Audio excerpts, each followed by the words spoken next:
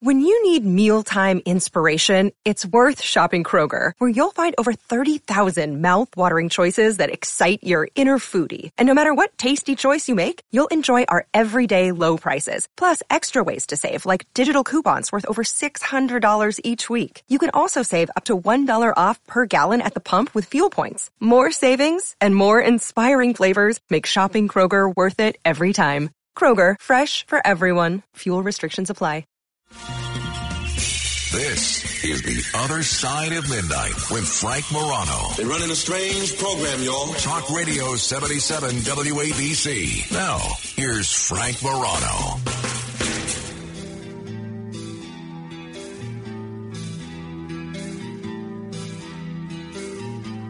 Good morrow, everyone. This is The Other Side of Midnight. There is still a war raging in Eastern Europe. As it stands now, Russian troops have reportedly reached the outskirts of Kyiv. Russian mechanized forces are now apparently on the outskirts of Ukraine's capital city. CNN, Fox News, most of the other media outlets reporting that officials with the Biden administration told housemakers yesterday that the Russian military is the short distance away from Kyiv. The officials added another Russian military element in Ukraine is a bit further away, but both are headed for the capital with the goal of surrounding that city and possibly overthrowing the Ukrainian government. So far, close to 140 Ukrainian military members have lost their lives, and more than 300 others have been hurt in this Russian invasion that started a little more than 24 hours ago. We're going to be monitoring the situation for the next 4 hours. We'll bring you all the latest news, all the latest analysis, and we are going to take your calls a little bit later on that. Now, the dirty little secret about me is and this might not be a secret with some of you, I have absolutely no idea how to do a talk show. No idea. And unlike, where you can buy a book about screenwriting or writing a novel or writing a poem or, books to prepare for the bar to help you become a lawyer or whatever the case may be, there's really no training ground for becoming a radio talk show host. So much of it is more instinct than science. So much of it is kind of knowing by feeling what to do rather than ascribing to some sort of scientific script, even though there's all sorts of radio consultants that have made a lot of money out of pretending that there is a script and a formula that will make a radio show successful. So when there's a day like today, I am at a complete loss for how to handle that on the radio. Because, as you know, if you've listened to this show for any length of time, I don't think there's a show in America, at least on commercial talk radio, that has spent more time analyzing the situation involving Russia and Ukraine than me, long before this latest flare-up. So part of the reason that I do that is because were a lot of other shows that weren't covering it, and I try to be your alternative. But the other reason is I'm interested in it, right? So on a day like today, I could do all 4 hours just talking about Russia and Ukraine, the geopolitical impact, the impact for America's economy, the national security impact, my hopes, my fears, how we got here, where we're going. But it's interesting. My wife was telling me yesterday, my sister was over, and I heard her tell the two of us that when she woke up in the middle of the night to feed our son, she picked up her phone and she saw nothing but alerts about Ukraine. And she said, "Oh, that's it. I can't do this right now. I can't hear about this in the middle of the night. I'm not going to turn on the television. I'm not going to turn on the radio because I can't be deluged with all sorts of news about us being on the precipice of World War III." So I'm left with quite the conundrum, right? Which is right now the biggest story in the world is something that I am incredibly interested in. I wouldn't say it's a subject that I've studied, but it's a subject that I've researched a bit. It's a subject that I spend a lot of time thinking about. It's a subject that I spent a little bit of time reading about. It's a subject that I followed very closely. I think followed is a better verb to use there than studied. So I could spend 4 hours talking about Russia and Ukraine, but I could also spend 4 hours talking about pro wrestling or Star Trek or the New York Mets or any variety or obscure New York politicians. I could do that just about every day. But I kind of think that maybe you're not that interested in that sort of a thing. So while this is going on, what I decided today, and I'm sort of flexible on this, but what I decided technically yesterday was the following, that we're going to cover the Russia issue. We're going to cover this Russia-Ukraine war, and we're going to do it every day. But we're not going to do it for an hour or 4 hours most days, unless there's stuff that requires a 1 hour or 4 hour explanation. We're going to do a segment or two on the Ukraine situation each and every day. So we'll try and have an expert on, and we're going to have all points of view on. I'm going to try and showcase all points of view in all diverse areas of expertise. And coming up on that subject, we have Clint Ehrlich joining us at 3:30 this morning. He's a real expert on that subject. I'm looking forward to that conversation. We'll talk about sanctions and what the president announced yesterday. Are those going to be effective? What impact will that have on Russia? What impact will that have on the United States? And was this avoidable? We're going to get into that with Clint Ehrlich. But so we're going to have guests on. We'll try and do a guest a day on this subject that brings you something new, ideally a perspective that you don't hear someone else. And in the 2 o'clock hour, I'll give you my 2 cents about where we are and where the media is leading us at this moment. And I'll give you an opportunity to weigh in. But that's it. I'm going to do 2 segments, one in the 2, one in the 3, about the Russia-Ukraine situation. It may make its way into other segments as well. And if you have questions about it in hour 1, that's certainly fine. But I kind of think that if you want to talk about Russia, if you want to talk about Ukraine, come back at 2 o'clock, call back at 2 o'clock on that subject. Now, it is Friday, and that means this is the hour where everything is limitless, where I will take your questions on just about any subject. And again, if you want to ask a question about Ukraine, I will answer it. I would prefer that you wait until 2 o'clock.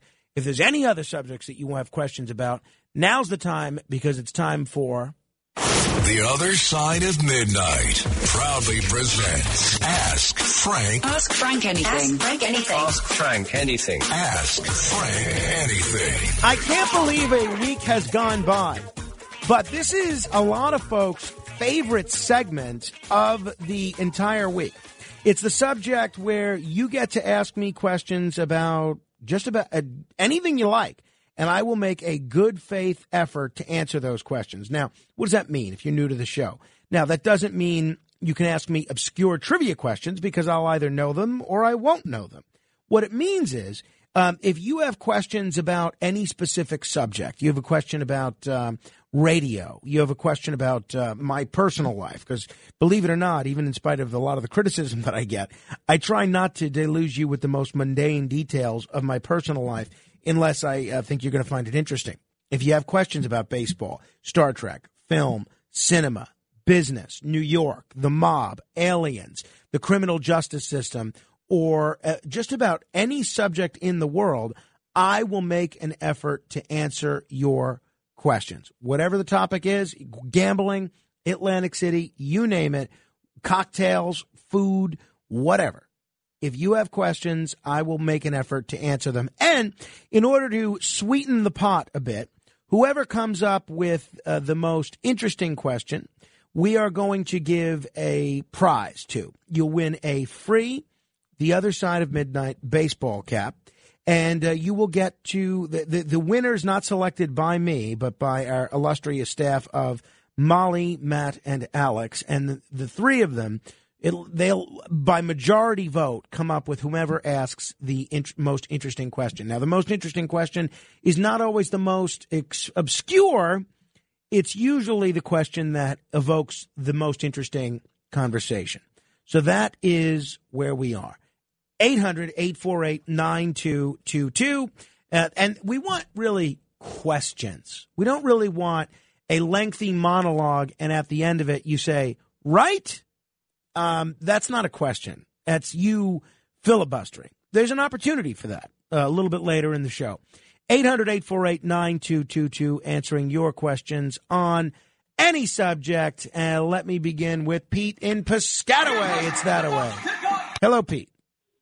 Hi, Frank. Frank, would you rather have access to warp drive or a time machine?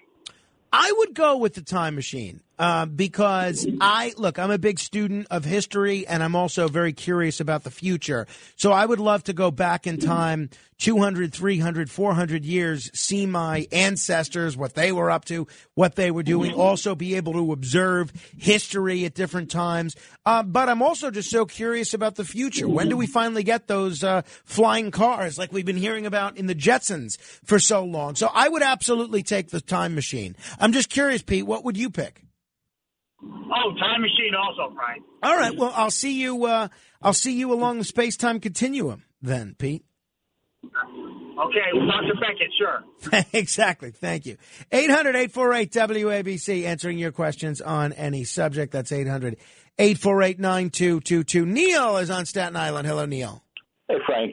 Listen, Frank, in light of the MTA admitting that about 42% of the bus and subway riders don't pay their fare, how can we respect any politician that lets this go on and forces people who are honest to have to pay through the nose while others are just skirting the system? Well, look, I think fare evasion, both subway and bus, is very real. I think it's a big problem, and as Bill Bratton and others have said, they found that when they would arrest people that were stopped for fare evasion, they would find criminals that were guilty of any number of other crimes. Additionally, they found that stopping fare evasion prevented a lot of crime on the subway. However, I do have to tell you, I'm a guy that takes the bus pretty regularly. And I was surprised in reading that article this week that I'm apparently one of the few people that's still paying the fare. Now, there have been times when I swiped my Metro card on the bus and I didn't realize that I only had $4 and it's a $6.25 fare or something along those lines. And, I have to beg the bus driver to let me on. And sometimes he'll let me on with no problem. Sometimes he'll say, sorry, you can't come on. Other times he'll give me a guilt trip, roll his eyes, and then say, all right, go ahead. Now, I'm not even going to pretend to pay the fare. Look, I'm one of the few suckers that are still paying their bus fare in this city. No. I'm going to stop paying my bus fare just like everyone else is. I was very pleased to see that article. Nobody's getting prosecuted. The MTA admits there's nothing they could do about it. What am I paying my bus fare for? Those days are over. 800-848-WABC, answering your questions on any subject. Larry is in Brooklyn. Hello, Larry.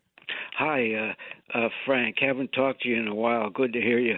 What was it that happened that seemingly all of a sudden Bob Grant got ticked off at Mario Cuomo, and it was permanent from then on? It must have been something that happened. What happened that made Bob Grant really mad at Mario Cuomo? He writes about that in his book a little bit. I mean, clearly, I don't know is the short answer. I think that Mario had complained that the kind of coverage that Bob was doing when Cuomo was running for governor might have been in it was in 1977 when he was running for mayor against Ed Koch. Mario, who had a friendly relationship with Bob Grant beforehand, he had complained about Bob Grant's coverage being slanted towards Ed Koch and away from Cuomo. I think that's what began it. And then it was just this, it's like a lot of feuds that begin. There's just this war that escalated and kept growing and growing. And look, Mario's politics were not Bob Grant's politics. So once Mario became governor and started instituting things like record high taxes and opposing the death penalty, which Bob was very much in favor of, and criticizing Reagan, who Bob Grant was a big fan of. That was it's only natural that Bob was going to get pretty ticked off. So I think what began it was that 1977 mayoral race. And at the time, Bob was on WOR at the time, 710. And, but that's a good question. I'm going to research that a little bit more. And the next time John Minnelli's on the show, or the next time I speak with my friend Jay Diamond, I will ask them both about their answer to your question. They may have a more drawn out, more substantial answer to that. 800-848-9222. That's 1-800-848-WABC. LQ is in the Boogie Down Bronx. Hello, LQ. Yes, good morning. Peace to all. Absolutely. Mr. Morano, I'm wondering a question about Columbo, the series that used to be with Peter Falk. Yes. Years ago. There was one episode that maybe I'm imagining, I'm getting senile in my old age, that he couldn't solve the crime. He knew the criminal was guilty and the criminal knew, but he couldn't get the proof. And I'm trying to find out what was that one. There was one that I seen that he let a lady off because she was near her death, and her good friend, a movie star, he took the weight for her, but that's not the one. I'm just trying to, so if you have knowledge of it, you could find it, I'll call you in another time. Maybe I'm just senile in my old age. Look, I've seen Columbo and I like Columbo, but I'm by no means an expert in Columbo. I don't remember the episode that you're referring to. If someone else does and they want to, let LQ know what it is that he's remembering, email me and I will share it on the air. My email is frank.morano@wabcradio.com. That's frank.morano@wabcradio.com. Jay is in Cincinnati. Hello, Jay. Hey, good to talk to you, Frank. In your opinion, Frank, who is your most favorite or the greatest rock and roll band ever?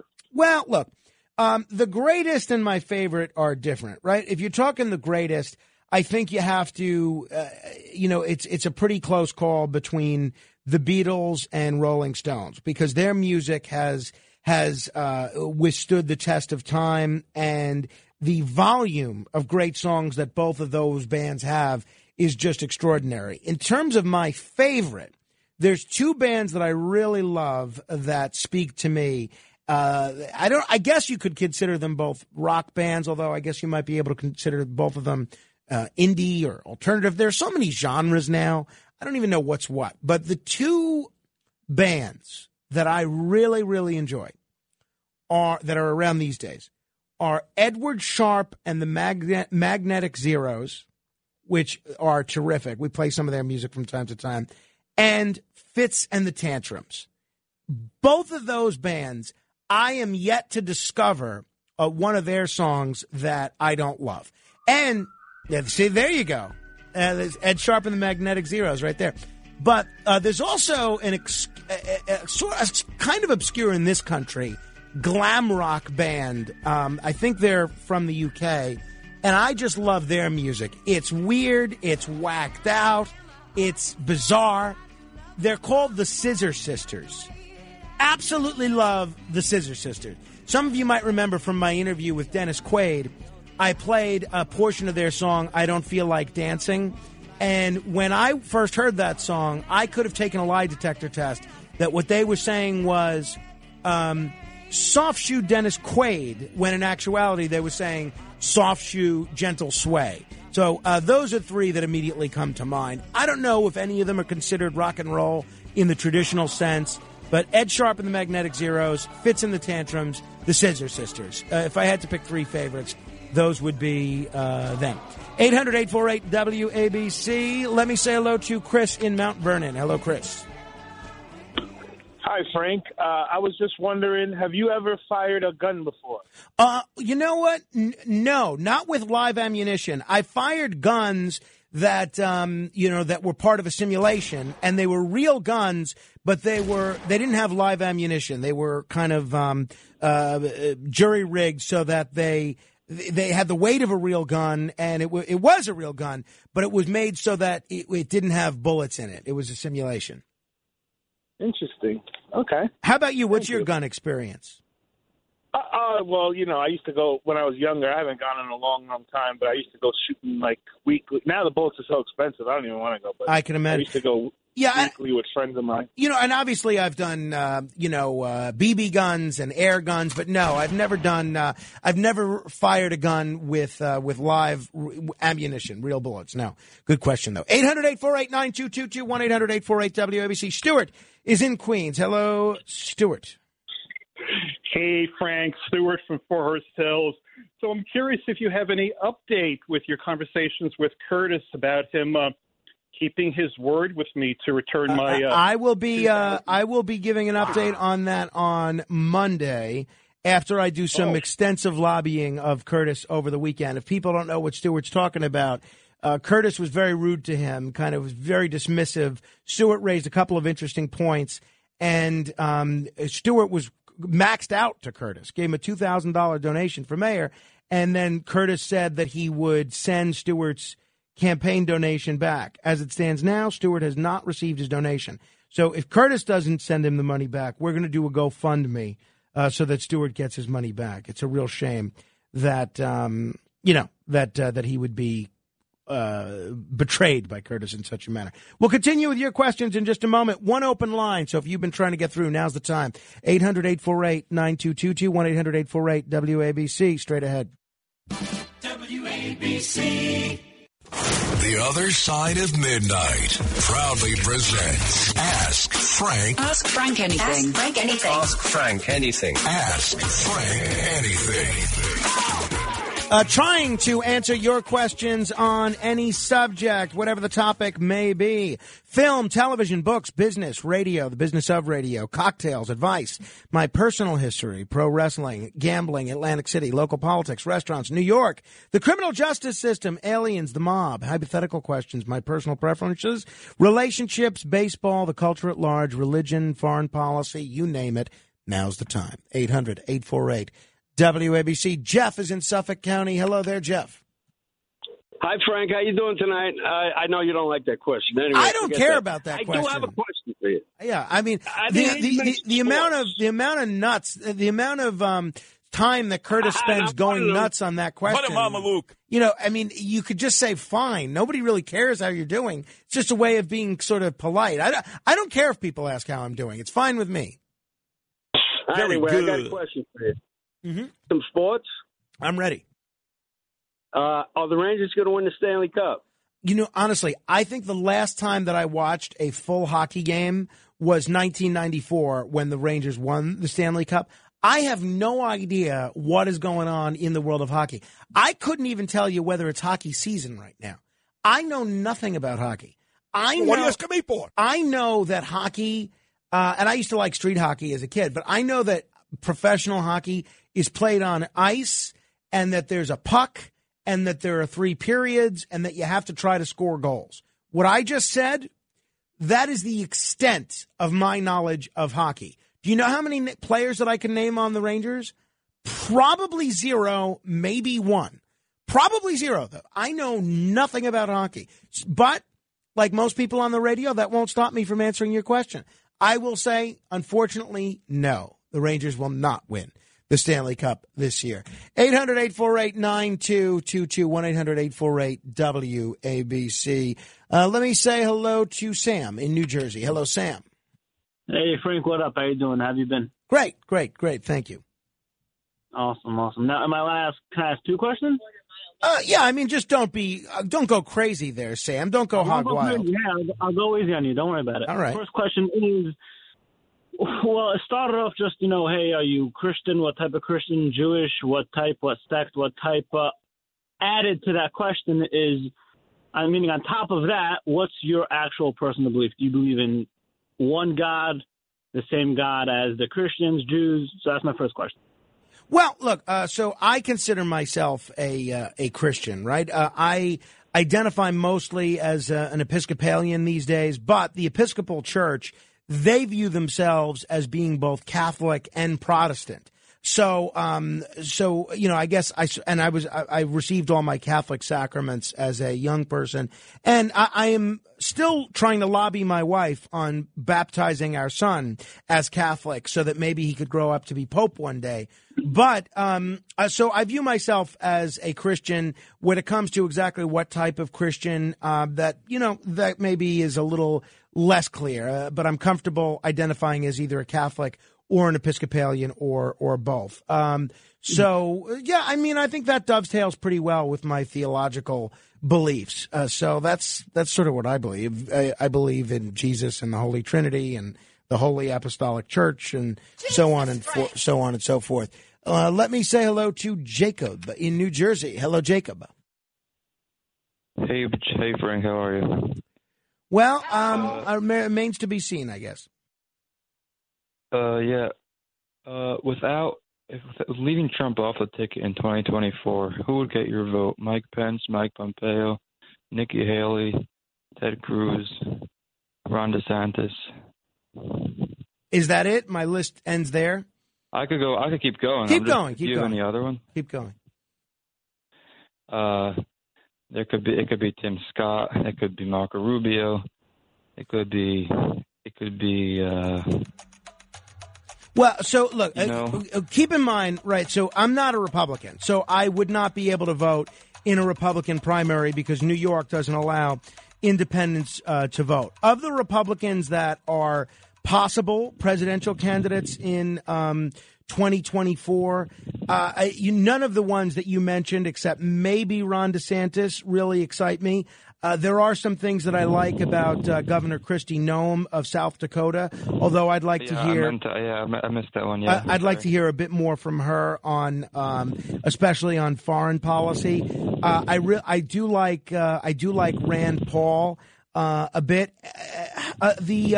So basically, what I'd be looking for, and I don't think that this was present on anybody, in what the list that you mentioned, is I'm looking for somebody that has pretty close to the policy positions that Donald Trump had when he ran for president on 2016, meaning a secure border, including a wall, cracking down on illegal immigration, not getting involved in foreign wars in the Middle East, and having better relationships with countries like Russia and North Korea, and being opposed to reckless free trade and being opposed to these NAFTA-style free trade deals. So, I haven't heard much from DeSantis on trade. I haven't heard much from DeSantis on foreign policy. But based on the criteria that I just laid out, I don't know that there's anybody on your list that would really speak to me. Now, with Rand Paul runs, I know I'm getting somebody that I agree with on foreign policy. I'm getting someone that I don't agree with on trade, but I agree with on civil liberties. So if you threw Rand Paul onto the list of folks that you mentioned, he would get my vote. But I'll be honest, Jacob, assuming no Trump in the race, I don't like any of those candidates. And I'll be very honest, I'm thinking of, and this is just a thought. This is not a well thought out plan or anything like that. But I'm giving some serious thought to starting a political action committee to draft Tulsi Gabbard for president in 2024. Her leadership on the Russia issue, not only over the course of her 3 terms in Congress, but over the course of the last 40 hours, has, to me, distinguished her in a manner that the rest of the foreign policy elites are just missing out on. I'd love to see a Tulsi Gabbard, Jim Webb ticket as an independent ticket in the general election, or a Tulsi Gabbard, Andrew Yang ticket. That would really excite me. Voting for any of the people that you just mentioned would not excite me. Marco Rubio, he has come a long way from where he was 4 years ago and 8 years ago. 4 years ago and 8 years ago. And I like what he's done on aliens. He's been a real leader on the issue of UFO disclosure in the U.S. Senate. And I give him a lot of credit for that. And that should be an issue in the upcoming presidential race, is what is whomever gets elected going to do on the issue of disclosure of information about extraterrestrials. But none of the people that you mentioned really excite me for various reasons. 800-848-WABC. That's 800-848-9222. Gina is in Brooklyn. Hello, Gina. Hello, Frank. Hello. Frank, I'm hoping that you can tell me a good pairing between a cigar and a cordial. Well, so I will ask that same question to our guest, Gary Korb, at 4:30, because this weekend is National Cigar Day, and I have a bunch of cigar questions that I'm gonna ask him. But it depends on what kind of cigar that you have. But generally, as a general rule, whether you're talking a stronger cigar or a lighter cigar, the best spirits to pair with cigars are whiskeys. A good single malt Scotch, a nice high-end bourbon. A lot of people like rye with a cigar, but other people enjoy port. A lot of people enjoy cognac. I like a good whiskey, although I'll be honest, when I had Gary Korb on a year ago for National Cigar Day, he kind of got me into pairing coffee and a cigar, which I have really enjoyed the taste of, and this way it doesn't get me drunk that early if I have a cigar early in the day. The one thing that I would look, ultimately the right answer, Gina, is whatever you like. I would encourage people to experiment with different flavors, different palates that they find appealing, and find what works for them. But a lot of people like rum and a cigar. The one thing that I would really discourage people from doing is white wine. If you have white wine with a cigar, to me, it ruins the cigar and it ruins the white wine. I'll remember, maybe it was 6 or 7 years ago, I was smoking a cigar with my dad, and it was a summer day, and we were in his backyard, and I was drinking some white wine, and I said, let me light up the cigar. And he said, stop drinking that. And I didn't want to waste the wine. And I said, no, I don't want to stop drinking it. He said, trust me, listen to your father, stop drinking it. He was absolutely right. That was a losing pairing. But I find a good whiskey, a nice single malt Scotch, a nice bourbon, can't beat it. I'm going to try and do that tomorrow if weather permits and the opportunity presents itself. 800-848-WABC. That's 800-848-9222. Trying to answer your questions on any subject. Larry is in Brooklyn. Hello, Larry. Okay, I'll give you a contemporary question since I don't think we should be straying too far from the subject at hand. Which do you think is worse, going to fight a battle in a far-off land for the sake of an unproven domino theory in a battle that has nothing to do with us, a fight that has nothing to do with us, or failing to rally to the defense of a country that is more akin to our ally but not yet established, and watching a whole country of people get slaughtered?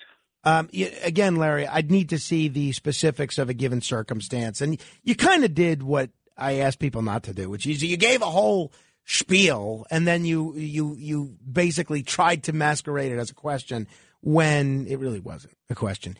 I think whenever possible, the United States should avoid getting involved in foreign conflicts unless the security of the United States or her allies is threatened. And sometimes that means watching as some very painful things occur. But I'm of the belief that the United States should not be the world's policeman. And far too often we try to be the world's policeman and it gets us in trouble. We've seen that in Iraq. We've seen that in Afghanistan. We've seen that in Libya. We've seen that in Egypt. I think to some extent we're seeing it in eastern Ukraine. I don't think the United States should be sticking its nose in other people's business. Now, meantime, I am for having the biggest, baddest military there is, having troops even at the border to protect people from going in. But do I think we need troops in Germany and Japan and on the demilitarized zone and in Kuwait? No. I don't think we should be I think the American military is way too spread out all over the globe. And as far as I'm concerned, the United States should go what has worked for us for 100 years or so, minding its own business, and not be, as John Quincy Adams said, going abroad in search of monsters to destroy. If someone's a threat to the United States, let's make sure our citizens are protected. If someone attacks the United States, then may the full wrath of God fall upon you. But if I don't think we should be getting involved in foreign conflicts. 800-848-9222. That's 1-800-848-9222. Danny is in Brooklyn. Hello, Danny. Hi, Frank. I know ABC boosts their signal to 50,000 watts at night. It bounces off the ionosphere and it can go like halfway around, across the country. In the daytime, though, how many watts do they transmit at? No, it must be much lower. No, WABC is 50,000 watts day and night. Wow. Yeah. No, the reason you hear WABC clearer at night, there are a variety of factors, but there are other frequencies that broadcast on 770 around the country, and those power down at night. So that means there is no interference if you listen on 770 AM between here and Albuquerque. There's nobody competing for this signal strength. There's nobody competing for this little area. And obviously there are a lot of other factors that lead to WABC having such a strong signal at night. But no, WABC is a full 50,000 watts day and night. Always has been. Now, why don't the other stations do that, like WOR or The Fan? Or WOR is also 50,000 watts. Oh, it is? Oh, okay. Yeah.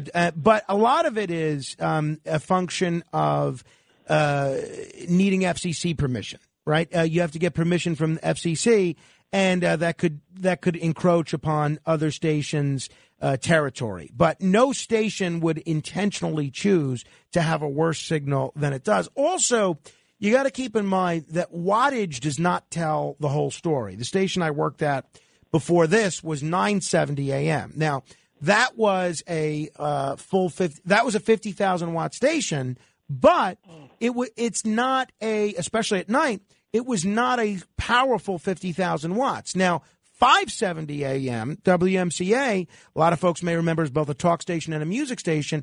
That station is not 50,000 watts. I think it's 10,000 watts. But even though it's 10,000 watts, because it's lower down on the radio dial, 10,000 watts at actually it's only a 5,000 watt station. 5,000 watts at 570 is more powerful and more clear and has more signal strength than 50,000 watts at 970. So you don't want to get hung up solely on the issue of watts. There are a lot of other factors. How close the other stations are. Like 770 is so blessed because we have on our lower end 6 dial positions away from the nearest station to us. So there's no interference. You're guaranteed 3 spots either way, and we have 6 on our lower end, and then we have 5 signal positions on our upper end. There's nothing until 820. So there's a lot of reasons why this is such a powerful signal, but it's not solely due to watts, although that's certainly part of it.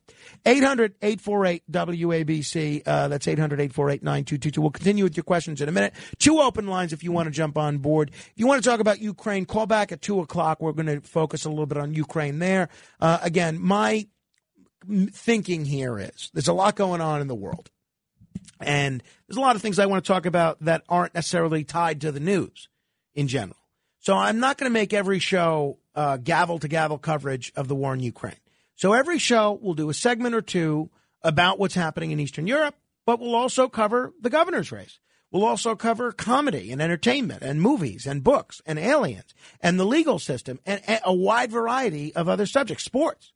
So that's my thinking in terms of what we're going to do here. 800-848-9222. We'll continue with your questions straight ahead. WABC.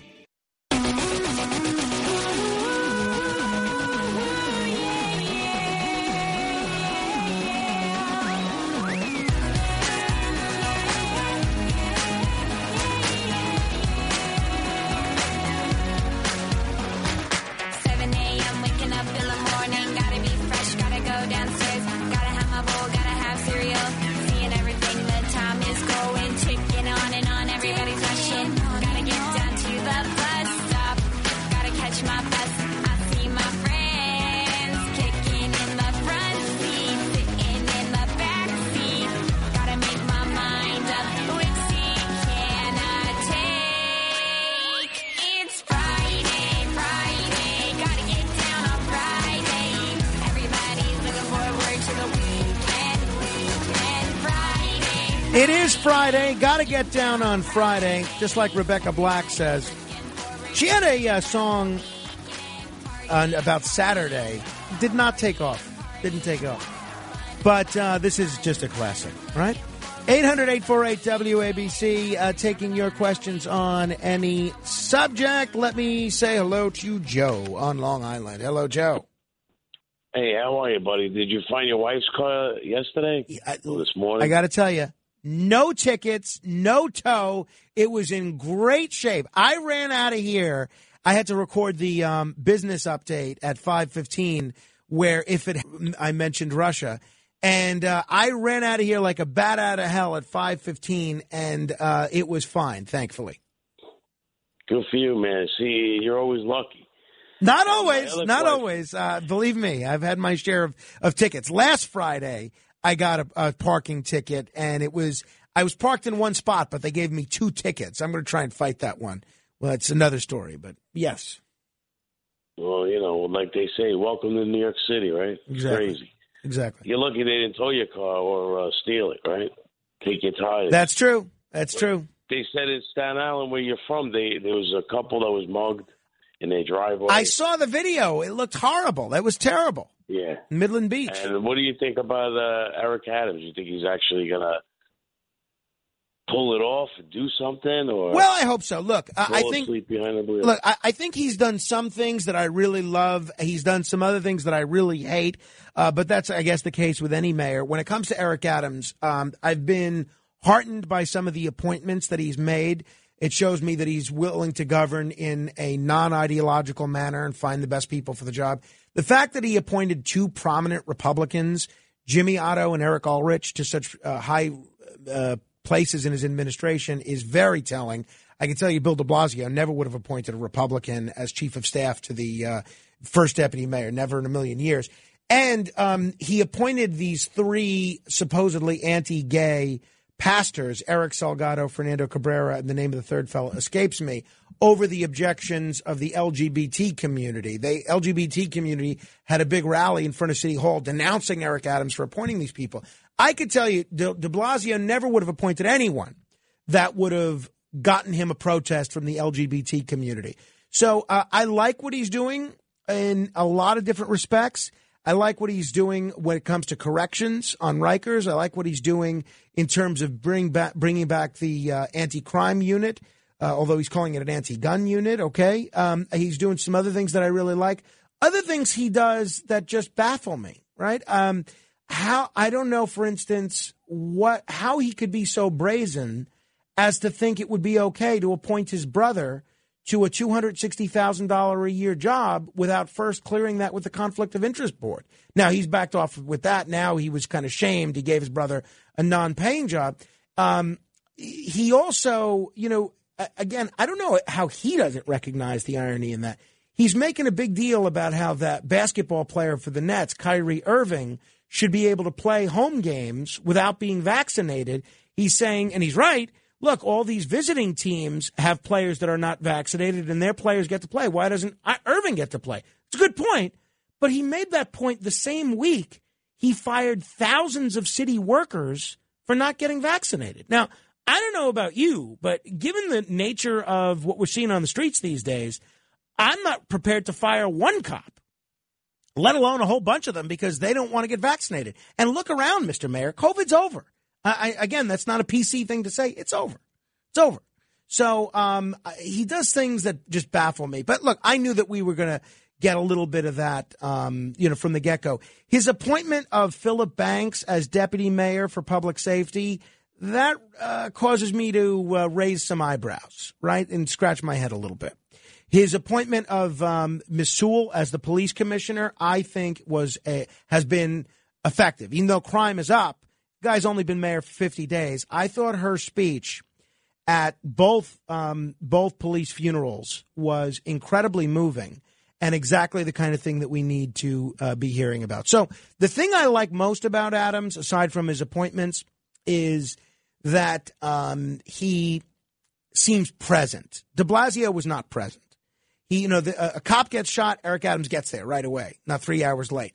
There's an incident, there's a big, there's some sort of an incident in the city, he's there. He looks to me like a very good cheerleader for the city in a tradition of a Giuliani or an Ed Koch. So, again, a lot of people are bothered by Adams, kind of being okay with corruption. I have to say, I'm not okay with corruption, especially corruption among public officials. But I do like that Eric Adams is so willing to stick with his friends, even though so many of his friends seem to be convicted felons. Now, I live my life in the gray area. Some of my best friends are felons. So I kind of like that he's not willing to abandon his friends just because they happen to be criminals. But do I really want him appointing those people as deputy mayor or people that are unindicted co-conspirator who have hundreds of thousands of dollars mysteriously appearing in their bank account? I don't know. But to me, and, when he did the whole thing about saying the press corps was too white to cover him effectively, he does stuff like that. And I just think, what planet are you on? What planet are you on? Forget about what city. What planet are you on? Then, so look, I treat Eric Adams the way I would treat any politician that represents me, which is I root for him to do well. I hope he does well.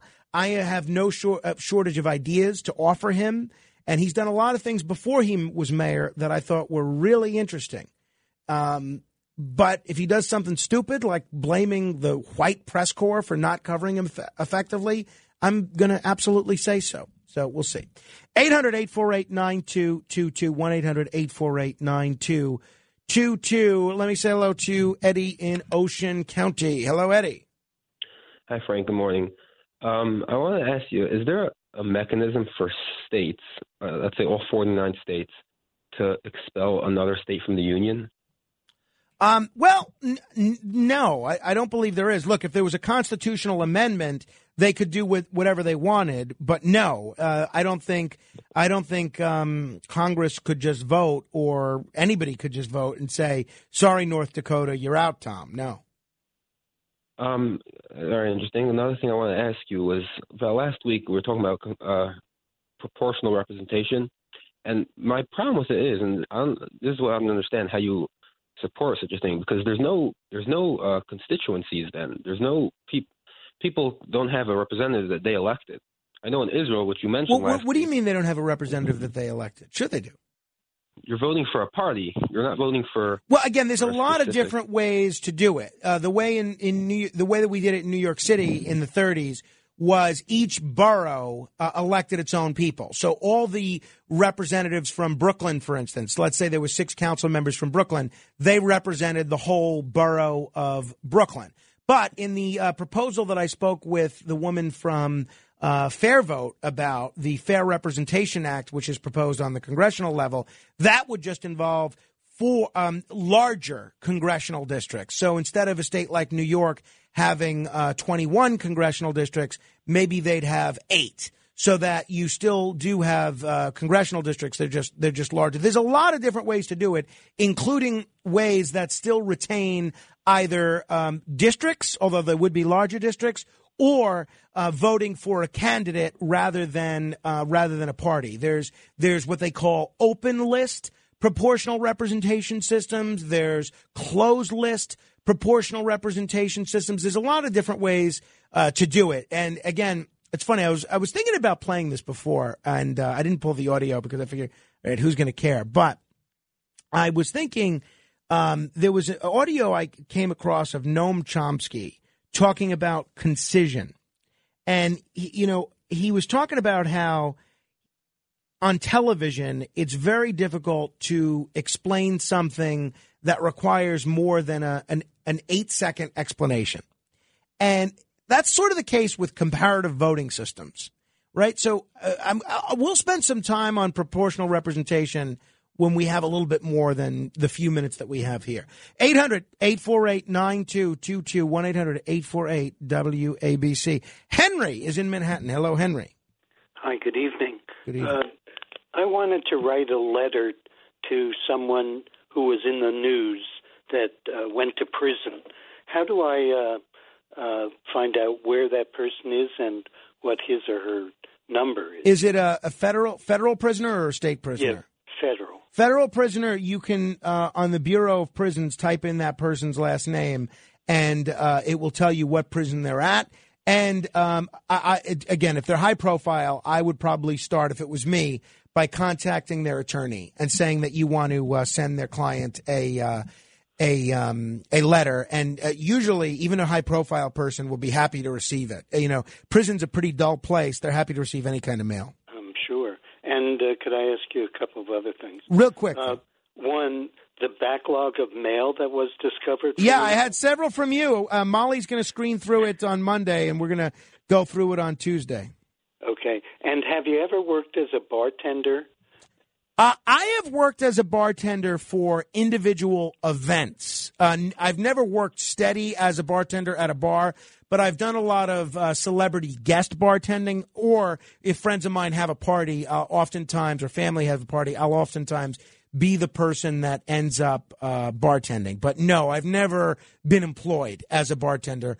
But I'll be honest, I always make a long list of careers that I could pursue if I'm ever fired from this job, and bartender is always high up on the list, honestly. 800-848-9222. That's 1-800-848-WABC. Let me say hello to Ed in Westchester. Hello, Ed. Hi, Frank. How are you? Oh, I'm making a living. There you go. I wanted to know what you know about two uncles, Uncle Floyd and Uncle Tanoose. I don't know. I'm not familiar with Uncle Tanoose, but Uncle Floyd I know quite well. He's been a guest on the show, and once in a while, he's probably listening right now. Once in a while, he even calls in on this show. I'm a big fan of Uncle Floyd. I am not familiar with Uncle Tanoose. I believe Uncle Tanoose was on the Danny Williams show from many, many moons ago.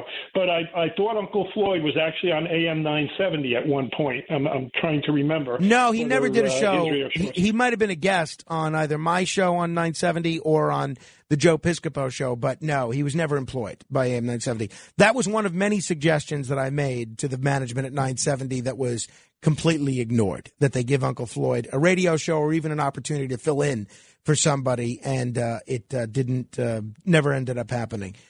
Judy is on the east side. Hello, Judy. Yes, sir. I'm wondering two things. Is there a way to retrieve any of the Thrive billions that doesn't seem to be around and putting it to good use? It's a great question, Judy, and I'm going to try and answer it quickly just because we only have a minute left. The answer is probably not, because Thrive New York City, it's not like it's one agency.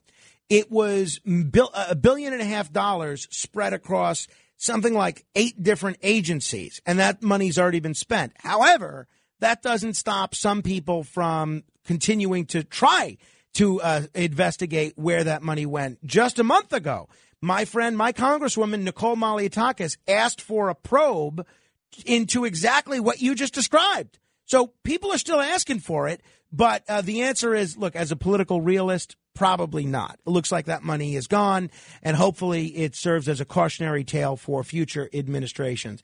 All right. I guess we're about out of time. Matt, Molly, and Alex, if Alex is included in this exercise, do you have a winner for who you think the best question is? Who was it? The one who asked about the radio frequencies. Okay, and that was, do we remember who that was? Molly knows who. Molly, who was that asked about radio frequencies? She's on a call right now, but that's who it was. Molly, do you remember who that was that asked about the radio frequencies? What's going on? All right. Okay. It's one of those days, folks. All right. I mean? So we don't know who that person was. We don't have his name, even though, that's a key part of the job of selecting the person with the best question is to find out, exactly what their name is. If you are that person, or if you want to impersonate that person, call back and we'll give you a prize. Next hour, if you want to comment on Ukraine, now's the time. 800-848-WABC. This is the other time, the other side of midnight. Keep asking questions. This is the other side of midnight with Frank Morano. They're running a strange program, y'all. Talk Radio 77 WABC. Now, here's Frank Morano.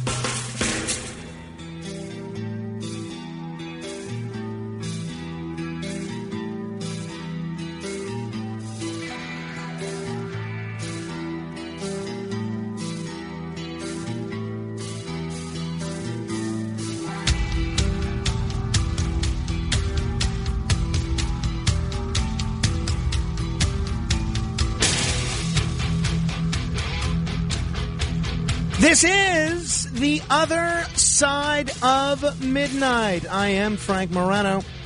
And if you want to offer your 2 cents on Ukraine, now is the time. 1-800-848-WABC.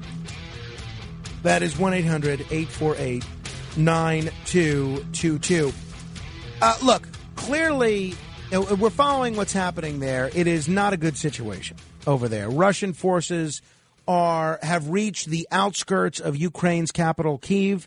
And there are people that are dying. There are people that are losing their homes. This looks to be like a major escalation.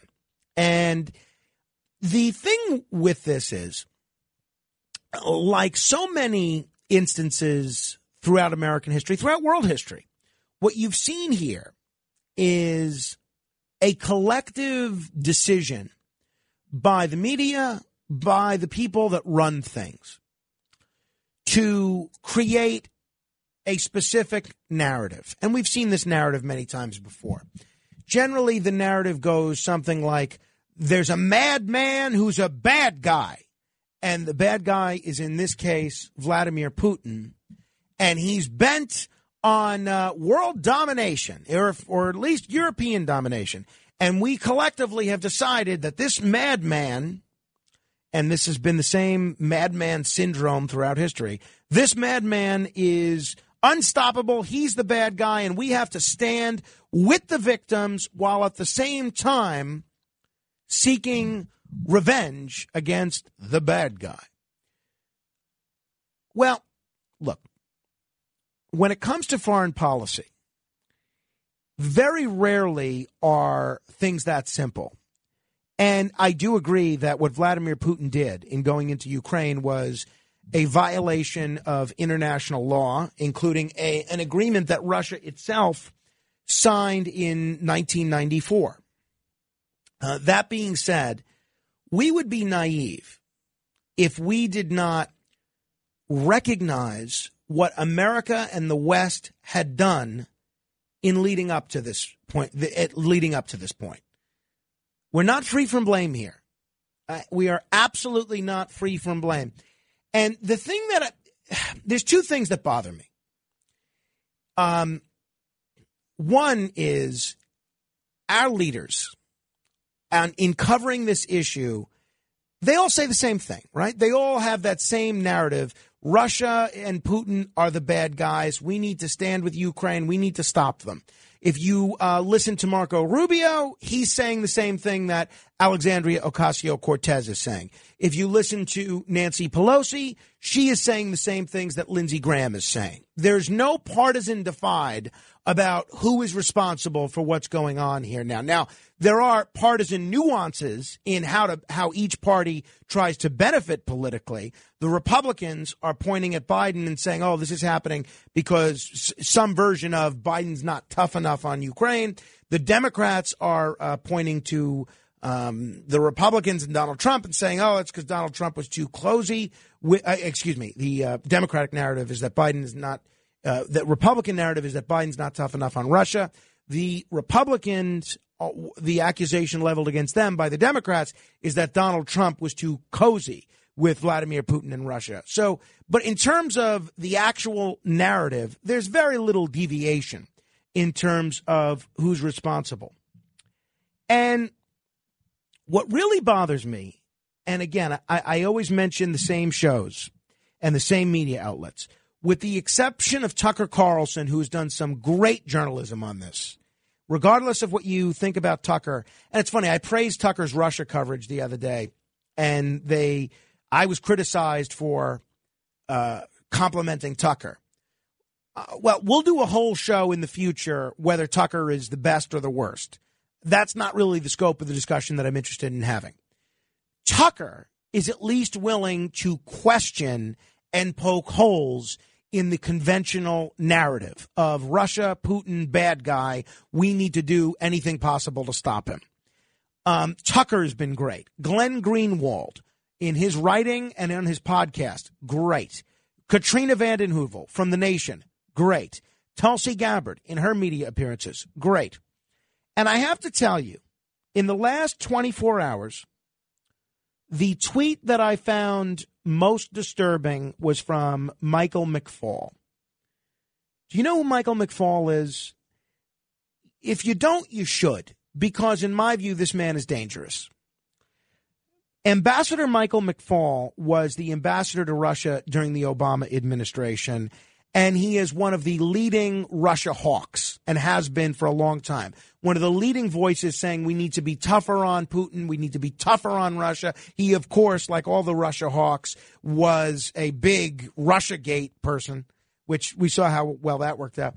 So Ambassador Michael McFaul has been critical of Democrat and Republican administrations for not being tough enough on Putin. And what he said yesterday, I found absolutely, it made me want to vomit, to be honest, that a former American public official would actually say something like this publicly. This is what he said. Please don't give Putin propagandists a platform on your media platforms. There is a time and place for hearing two sides of an issue. This tragic moment in European history is not one of them. Do not give false equivalency to voices of evil and voices of good. I read that over and over again, and it made me so angry. I couldn't even sleep yesterday morning when I read that, because it is so insane, that tweet. Essentially what he's saying is anybody that questions the prevailing narrative in the media and in public policy circles doesn't deserve to be heard from in the media. Now, think of how crazy that is. Think of how insane that is.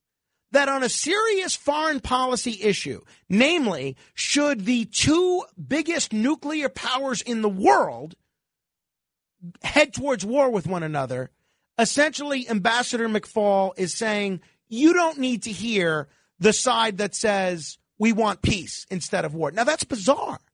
It's absolutely bizarre.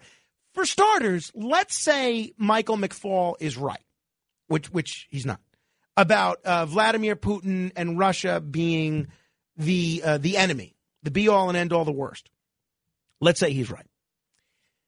Then you want to showcase the other side, to show how wrong they are.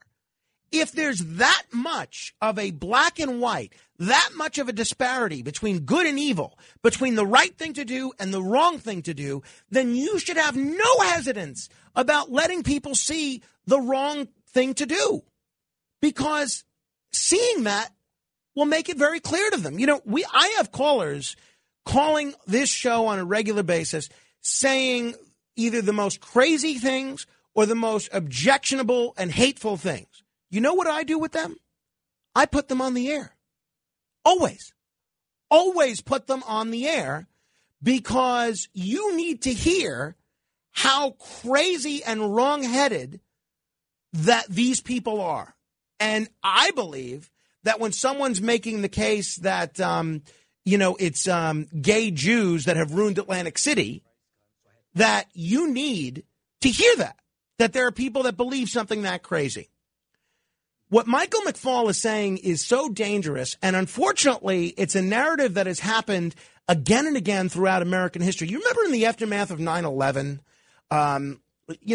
George W. Bush gave this speech written by his neocon speechwriters, people like David Frum and his advisors, Karl Rove and Dick Cheney, saying with the incredible oversimplification, you're either with us or you're with the terrorists. Now, it's such a bizarre oversimplification that you're saying if you're not doing what exactly the United States wants you to do in terms of Middle Eastern foreign policy, you're the same as a terrorist that would try to blow up the World Trade Center. I mean, that's crazy. And now, 20 years after September 11th, we realize how crazy a statement like that is. But at the time, everybody was just lining up to say, oh, yes, you're either with us or with the terrorists. You don't want to go to war in Iraq, a country that never attacked us, where there's no proof of chemical weapons, then you're with the terrorists. I mean, you look at it 20 years later, it's insane. And yet now we're in a similar moment. Now, when it comes to what happened on September 11th, there were forces within the government that were saying the same thing that Michael McFaul is saying. Michael McFaul After September 11th, the government asked the network news organizations, and remember, in 2001, the network news was all there was. It was the be-all and end-all. There was no internet. There was no YouTube. There was the internet, but there was no YouTube. There was not a lot of other ways to get information quickly other than the network news. And then the government actually asked the leading news organizations in this country, please don't air any interviews with Osama bin Laden because we think that he could be giving a secret code to a sleeper cell in the United States. Now, I mean, it's an absurd thing to say. And there are so many different safeguards that can be taken to make sure that happens. But wouldn't you know it, every single one of those media organizations listened to what the government said. And they didn't air any interviews with Osama bin Laden, including old interviews from years ago. So in other countries, there were media outlets like Al Jazeera and other media outlets, foreign media outlets, that did interview Osama bin Laden. And he was very clear about why he was doing what he was doing.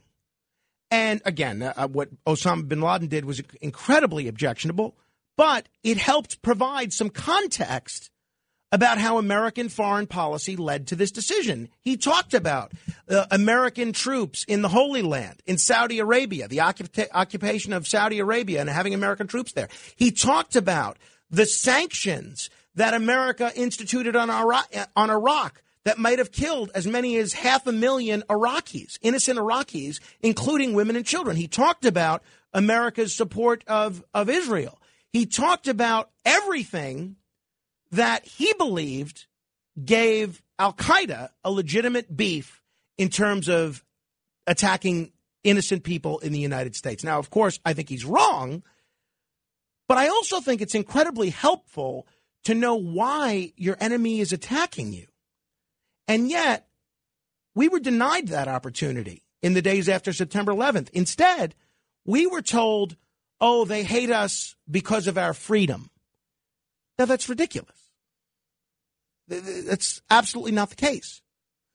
And now, people like Michael McFaul are trying to do the same thing. And I'm really just so glad that former Congresswoman Tulsi Gabbard is out there being so vocal. And what she said yesterday, I find really worth looking at and worth repeating. And those of you that have questions or comments on this, you're welcome to comment. And then we'll have Clint Ehrlich on at 3:30. We'll talk about this. But Tulsi Gabbard said yesterday, this war and suffering could have easily been avoided if the Biden administration and NATO had simply acknowledged Russia's legitimate security concerns regarding Ukraine's becoming a member of NATO, which would mean U.S. and NATO forces right on Russia's border. And then 12 hours ago, she tweeted, warmongers have got what they wanted.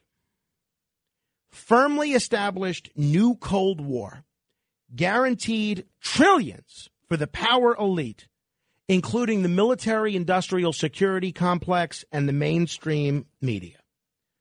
In my view, I think there's nothing wrong with hearing that perspective on radio and on TV. In this program, you will hear that perspective.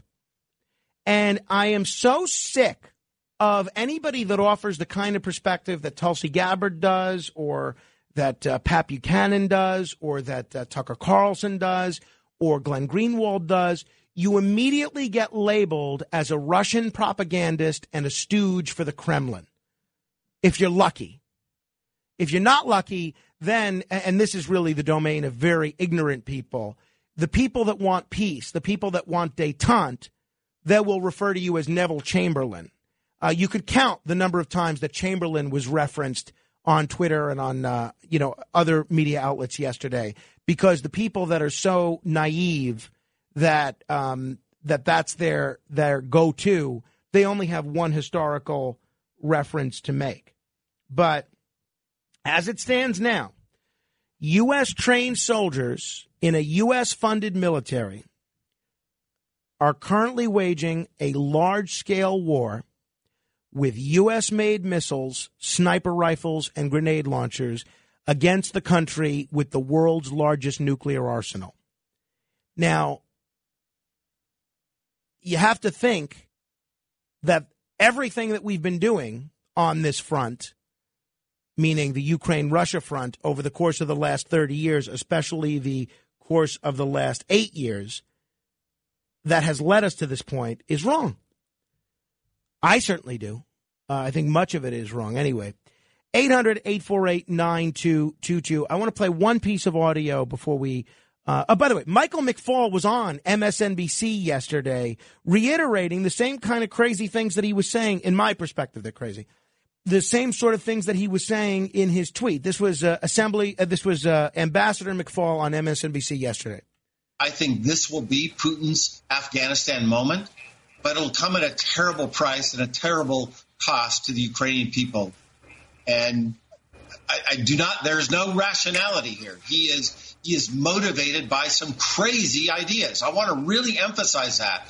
I listened to his speech on Monday. I listened to his speech last night. He's talking about denazification. There are no Nazis in Ukraine. Oof. The leader of Ukraine is not a Nazi. He's a democratically elected leader. He's Jewish.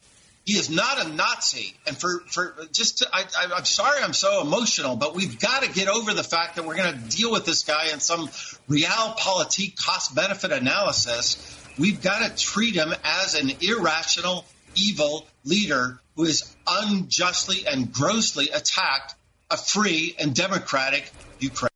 By the way, I will point out that Russia has some legitimate reasons to be concerned about an invasion coming from Ukraine. You'll recall that Germany, including once under the Nazis, attacked Russia from Ukraine. And you'll recall, look, we spoke about this with Russell Bentley, who's in Donetsk. We've seen multiple reports of neo-Nazis fighting against the Russian-backed separatists. And if memory serves, look, again, I don't hold anybody responsible for the foreign policy decisions of their fathers or their grandfathers. But if memory serves, it was Ukraine in World War II that sided with the Nazis, and it was Russia that lost more people than any other country in the world, Soviet Union at the time, fighting against the Nazis.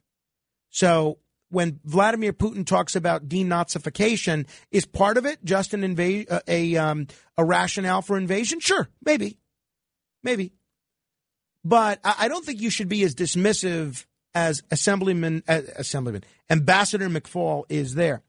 Let me take you back in time to 6 years ago when John Mearsheimer, who's a professor of political science at the University of Chicago, made some very bold predictions on Ukraine based on what the United States policy was with respect to Ukraine and Russia at that time. This is from 6 years ago, and I want you to listen carefully to this. And I want you to tell me if you think this has come to fruition or not, this prediction. This is Professor John Mearsheimer from 6 years ago. But I actually think that what's going on here is that the West is leading Ukraine down the primrose path. And the end result is that Ukraine is going to get wrecked. And I believe that the policy that I'm advocating, which is neutralizing Ukraine and then building it up economically and getting it out of the competition between Russia on one side and NATO on the other side, is the best thing that could happen to the Ukrainians. What we're doing is encouraging the Ukrainians to play tough with the Russians.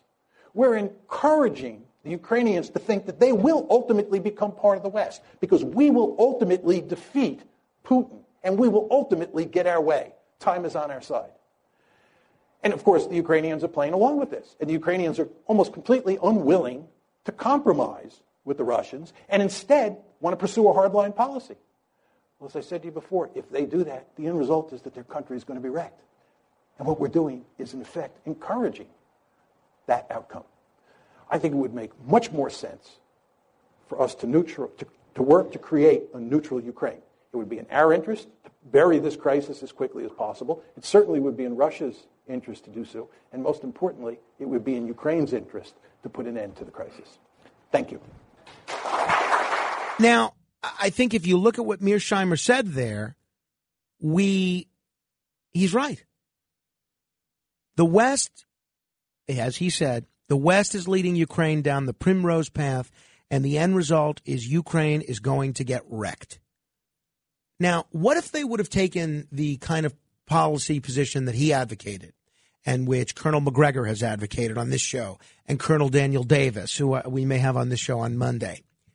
What if they were to be neutral, the Switzerland of Eastern Europe, instead of allowing the United States to egg them on into a fight with Russia, which the United States never had any intention of backing them up in? I think for the people on my side of the aisle, which is the people that want peace, the people that want détente, to be demonized by people like Ambassador McFaul as Kremlin stooges or Russian propagandists, in my view, they never tried our way. All they did was continue along this path of aggression with Russia. So just like on the eve of September 11th, the people responsible for September 11th were the terrorists, was Al-Qaeda, Osama bin Laden, Khalid Sheikh Mohammed, and the terrorists that flew the planes into the buildings. And just like, just then as now as then, Putin is ultimately responsible for invading a sovereign country. But I think we need to look at what led to September 11th and the very real problems with blowback. And I think we need to look at ourselves in the mirror and look at the policies that we've engaged in over the last 30 years and the last 8 years specifically that might have led Russia to this point. If you want to comment, 800-848-9222. I'm sorry to go on such a rant. I'll let you comment as you see fit in a moment. This is The Other Side of Midnight. We have denunciations coming up at 3 o'clock.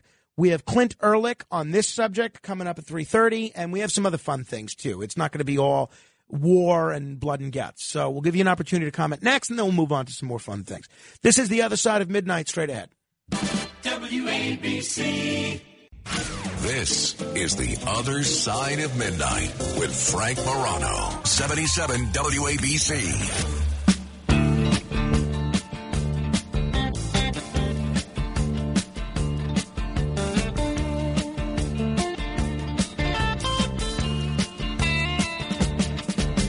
Shiver in the dark, it's raining in the park, but meantime, sound of the river, you stop and you hold everything. A band is blowing Dixie, double fall time. You feel alright when you hear the music ring.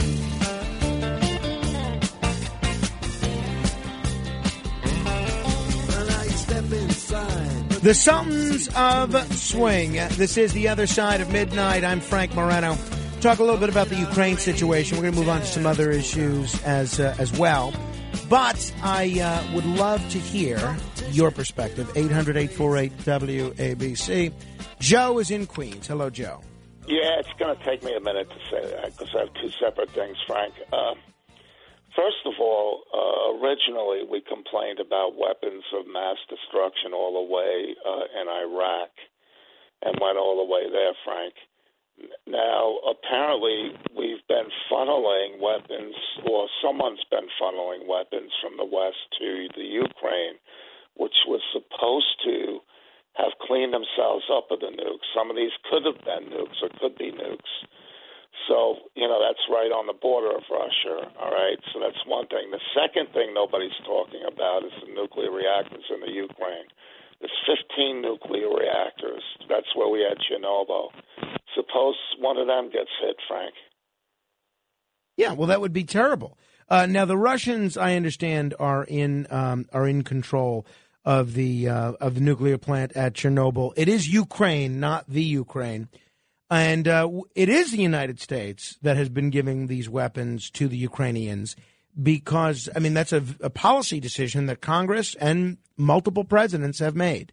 So we know that it's the United States that's responsible for that. 800-848-9222. Stan is in New Jersey. Hello, Stan. Stan? All right, Stan's got other priorities, unless we got his name wrong. I have a feeling we got his name wrong. Pamela is in New Jersey. Hello, Pamela. Hi. One particular example of what you were talking about that made me sick to my stomach today, just because I won't even mention names because people get all excited. Just because somebody was referenced as giving respect to Putin. Respect doesn't mean I love you, I agree with you. It just means respect. You're a leader of a country. You're in a position of a country. This particular former deputy press secretary of a former administration made a whole scenario of referring to this person who complimented him and Putin as two snorting pigs rubbing snouts. Now, again, I don't know who that is, but there's a finite number of people that could be. But, I mean, think of how is that helpful to anybody, that kind of commentary? Exactly. Right. Yeah, I mean, it's very funny. Look, I get the fact that a lot of folks make the case that Vladimir Putin's a dictator, and thanks for the call, Pamela. There's a lot of dictators that the United States deals with. You think the United States didn't deal with Mubarak in Egypt or Anwar Sadat in Egypt? I mean, it's so silly. It's just that kind of juvenile name calling I find not conducive to anything helpful or anything productive. 800-848-WABC. Ron is in Michigan. Hello, Ron. Hello, Frank. Frank, you are absolutely right. If you try to speak out, first of all, I'm a Vietnam veteran against the war. Okay, I remember the Gulf of Tonkin that dragged us into the Vietnam. A total lie. Okay, but you know all these people who say, as a matter of fact, I'm banned from certain progressive radio stations. You can't even talk about this subject. You can't even broach it on the most supposedly progressive radio station that goes against Dan Bag of Donuts. But you can't. I'm banned, okay, because I'm speaking to you like we're speaking right now against this war. But here's the thing. You know, I don't care if you're a Republican or a Democrat. If you think our policy is right, you take your son or daughter to the recruiting station right now, or your nephew, if you don't have a son or daughter, and you take him down to the recruiting station because our military is hurting for soldiers. There's a $60,000 bonus if you sign up right now for the military, infantry, armor, artillery. Okay? So all these here flag-waving patriots, Republican or Democrat, take your child, take your son or daughter to the recruiting station now because the military needs them. Plain and simple. Put your money where your mouth is. I have a son who's in uniform right now. Well, thank you for your service and your son for his. 800-848-WABC. Joe is on Staten Island. Hello, Joe. Hey, Frank, it's Joseph calling. I want to talk to you about something. You were talking about the oil prices, and I do feel this issue in Ukraine is just going to drive up the prices of oil because of the fact that, you know, the manufacturing is going to get stifled in that region of the world. But really, in all reality, we shouldn't be dependent on those countries for oil. When President Trump was in office, we were energy independent. And I feel that the inflation that's taking place in this country is because of the fact that this president stopped our energy independence with the Keystone XL pipeline, among other factors. And he's made us dependent on these other countries like Russia and the Middle East. It's ridiculous. And, you know, that's one of the reasons why I'm calling in and why I feel this Ukraine issue will just continue to increase the oil prices. In fact, I believe it went past $100 at some point today, but then it went down to $95 at closing. Correct me if I'm wrong, but I think I see the same numbers you see, Frank. Yeah, well, thank you, Joe. Good points all. Look, I'm all for ramping up domestic oil production, given what we're seeing here. But I'll be honest, a lot of what we're seeing here and a lot of the fracking companies they enjoy these high prices. Here's the dirty little secret, you know? And President Biden is now begging his favorite former punching bag, Big Oil, to pump more oil. And he's begging the fracking companies to frack more. And he's begging Saudi Arabia to pump more. So I agree with you. I think American energy independence, and it shouldn't just be oil, but should include, you know, an all of the above approach, is so important, not just from an economic perspective, but from a national security perspective as well. Tyrone is in the Bronx. Hello, Tyrone. Good morning. I think you pretty much laid the case. But it's a plague on all their houses. The greed, the anger, the stupidity plays into all of it. I wanted to ask you a question. When did we and why did we stop using the name Russian communist and Chinese communist? Because I think that's where we began to let our guard down. And they began to make all our medicines in China. And they began to send all our secret programs into space by Russia by letting down that title, communist.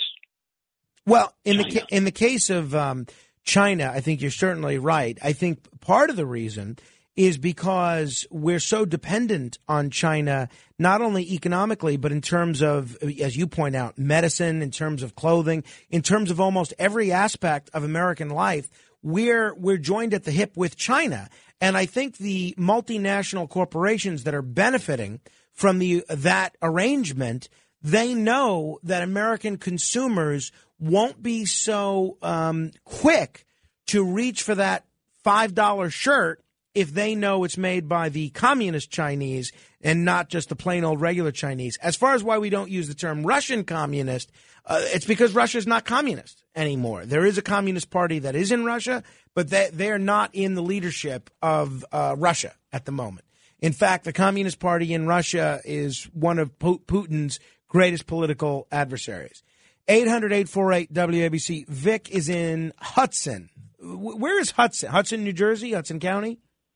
Yeah, Hudson County, right across the river from New York City. Very good. Yes, the 6th borough, home of Bayonne.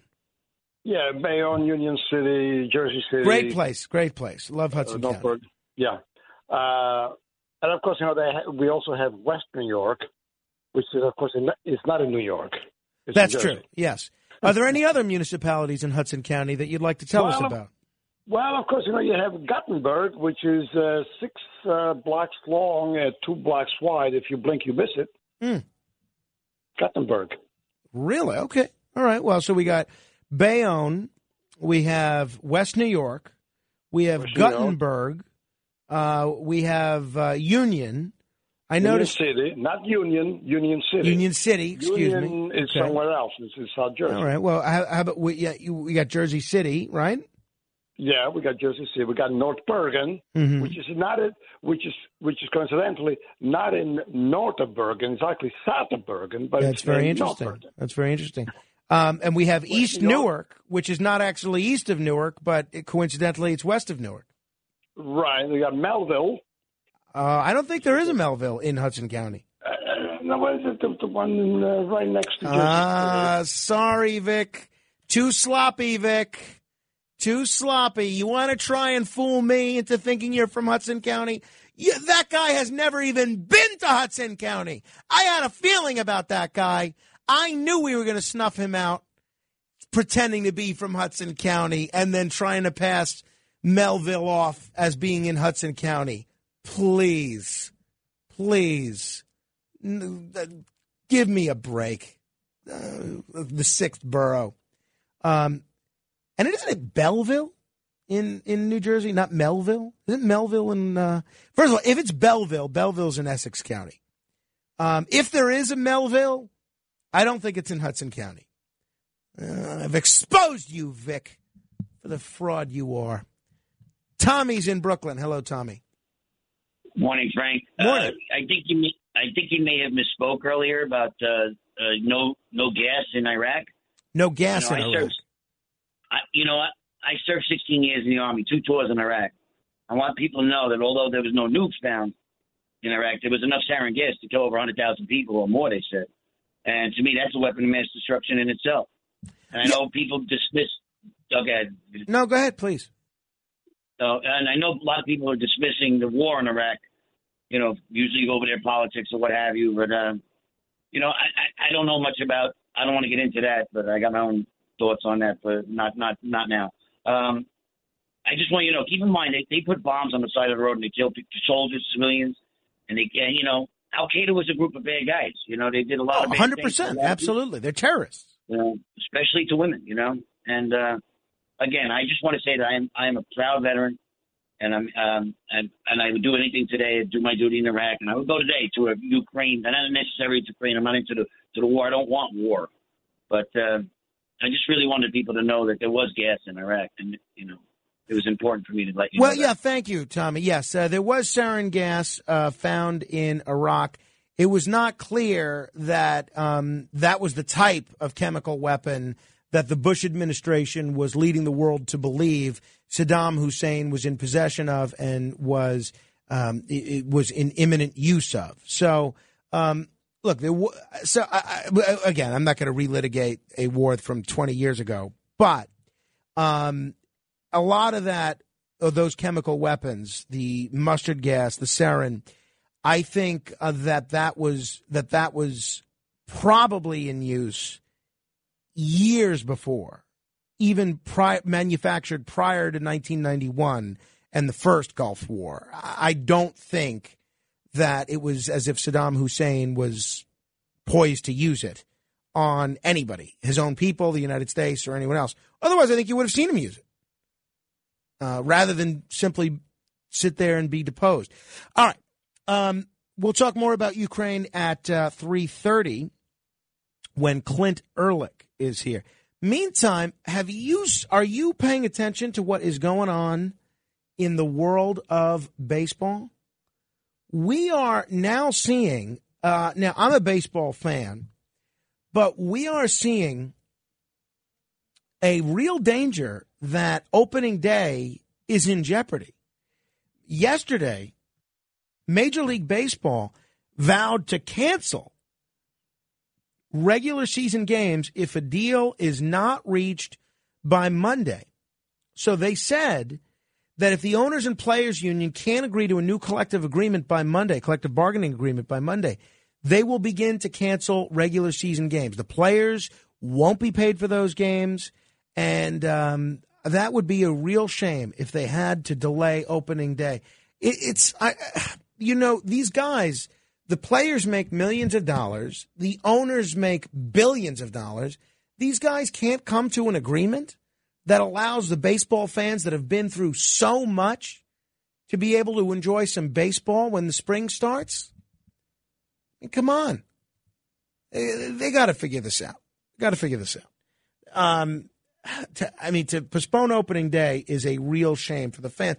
Although I will say, our owner, John Katzimatidis, is the new owner of this independent league team, the Staten Island Ferry Hawks. Maybe if opening day is postponed, baseball fans like me will be so eager for baseball that will be the best thing for the independent league teams. Now, still, I'm hoping this doesn't happen, but it certainly makes you think. 800-848-9222 if you want to comment on that. That's 800-848-9222. I got to mention this story before we move on here. Are you familiar with the concept of civil asset forfeiture? Now, we all know criminal forfeiture, right? I've spent a lot of time over the years on the radio talking about civil asset forfeiture. And it's something that when I explain it to people, one, they very rarely are familiar with it. And number two, they always get angry that the government does this. So criminal forfeiture, okay, you commit a bunch of crimes, you go and rob a bank, you get caught. The government says, not only are you going to prison, but we're taking all that money. Good. You should be able to take the money from somebody's crimes. Absolutely. Civil asset forfeiture is a totally different ballgame. Civil asset forfeiture involves the government seizing money from citizens or property without a conviction, without a conviction. Headline, I'm going to link to this on my Facebook page because I hope you read the story in its entirety. It drives me crazy. Facebook.com/Morano fan. That's Facebook.com/MORANO fan. Headline, the FBI seized almost $1 million from this family and never charged them with a crime. This is from Reason Magazine, which is a sort of a libertarian publication. And it tells the story of Carl Nelson and his wife, Amy. And it describes how their pre-pandemic lives look a lot different than the ones that they're living right now. They're the obvious ways, and then there's not so obvious ways. Like the fact that they sold their house and their car, liquidated their retirement funds, and moved their family of 6 from a comfortable West Seattle home to Amy's sister's basement after the FBI seized almost $1 million from them in May of 2020. Quote, "We went from living a life where we were both working full-time to provide for our 4 daughters to really figuring out how we were going to be able to make it month to month. It's completely changed my belief in fairness." So the FBI took funds from nearly every corner of this couple's world, including the savings that Amy racked up from her decade as a practicing attorney and her later efforts as the head of something called The Riveter, the co-working startup she founded. But the FBI never even suspected this woman of committing any crime. It was Carl, her husband, that they were investigating. A probe, by the way, that has not resulted in a single charge against him almost 2 years later. In April of 2020, agents showed up at this family's home and informed them that Carl, a former real estate transaction manager for Amazon, was under investigation for allegedly depriving Amazon of his honest services. In plain terms, they accused him of showing favor to certain developers and securing them deals in exchange for illegal kickbacks. Quote, this is from Reason, "That never happened and is exactly why I've fought as long and as hard as I have. It's that simple." That's from Carl. Whether or not the FBI has come to that conclusion, we don't know. It's a years-long investigation into Carl's alleged fraud has not yielded an indictment. Yet, an indictment or a formal charge was not necessary for the federal government to wreck this family's lives, costing them their home, their community, their jobs, their daughter's place in their school, and their security for the future. What's even more mystifying, the FBI has, in some sense, basically conceded that it didn't need to do any of the stuff that they've done here to complete their investigation or to hamstring any supposed criminal operation run by Carl. Last week, the government agreed to a settlement of the original approximately $892,000 that it seized. It's going to return $525,000 while Amy and Carl forfeit about $109,000. The remaining sum has been depleted by court fees. As Amy said, it's hard. Not much has changed for us. She notes that Carl is still a defendant in a massive federal lawsuit against Amazon, and they accepted the deal so that they'd have money for attorney's fees. She adds that it feels like the beginning of some justice. In their case, justice looks like losing hundreds of thousands of dollars. Now, they're not alone. There was a story of an Indiana man whose car was seized, a Kentucky man whose car was seized, a Massachusetts woman whose car was seized, and the Louisiana man whose life savings were seized, the Texas man whose life savings were seized, and all sorts of Californians, and we talked about the story a year ago, whose money and random personal possessions were seized. Sometimes the money's returned, often only usually when a defendant manages to lawyer up for a civil suit. This should not happen in America. And unfortunately, civil asset forfeiture is quite common. The fact that the government can do this and ruin people's lives and steal people's money without convicting them of a crime, without even charging them with a crime, is something that every citizen should be up in arms about. I don't care whether you're Democrat, Republican, Independent, Conservative, Liberal, whatever. This is something that needs to end. I can't understand how there's not some politician that's made this their cause. Where are the congressional hearings on this issue? The fact that the government can do this and ruin people's lives without anyone being convicted of a crime, without anyone even without even being charged with a crime, is so incredibly objectionable to me. Now, there's a fella named Albin. That's his last name, is Dan Albin. He's an attorney for the Institute for Justice, which is a law firm that litigates some of these cases. He calls civil asset forfeiture a high-pressure tactic, one of the many that the government uses to paralyze defendants and strip them of any ability to stick up for themselves. And that's definitely what happened with the Nelsons. As Amy knows firsthand, if you can't afford to defend yourself, let alone feed yourself, it becomes complicated. And you know what? It's also pretty lucrative for the government. State, local, and federal governments have seized $68.8 billion through civil forfeiture over the last 20 years. Think of that. Government. It's not enough that the government taxes you. They need to steal your money and steal your property without even convicting you of a crime. In my view, that is totally shameful. You want to read the whole article, go to my Facebook page, facebook.com/Morano fan. It's facebook.com/MORANO fan. If you want to comment on anything we're talking about, give me a call, 800-848-9222. That's 1-800-848-WABC. Straight ahead. WABC. The Other Side of Midnight with Frank Morano, 77 WABC.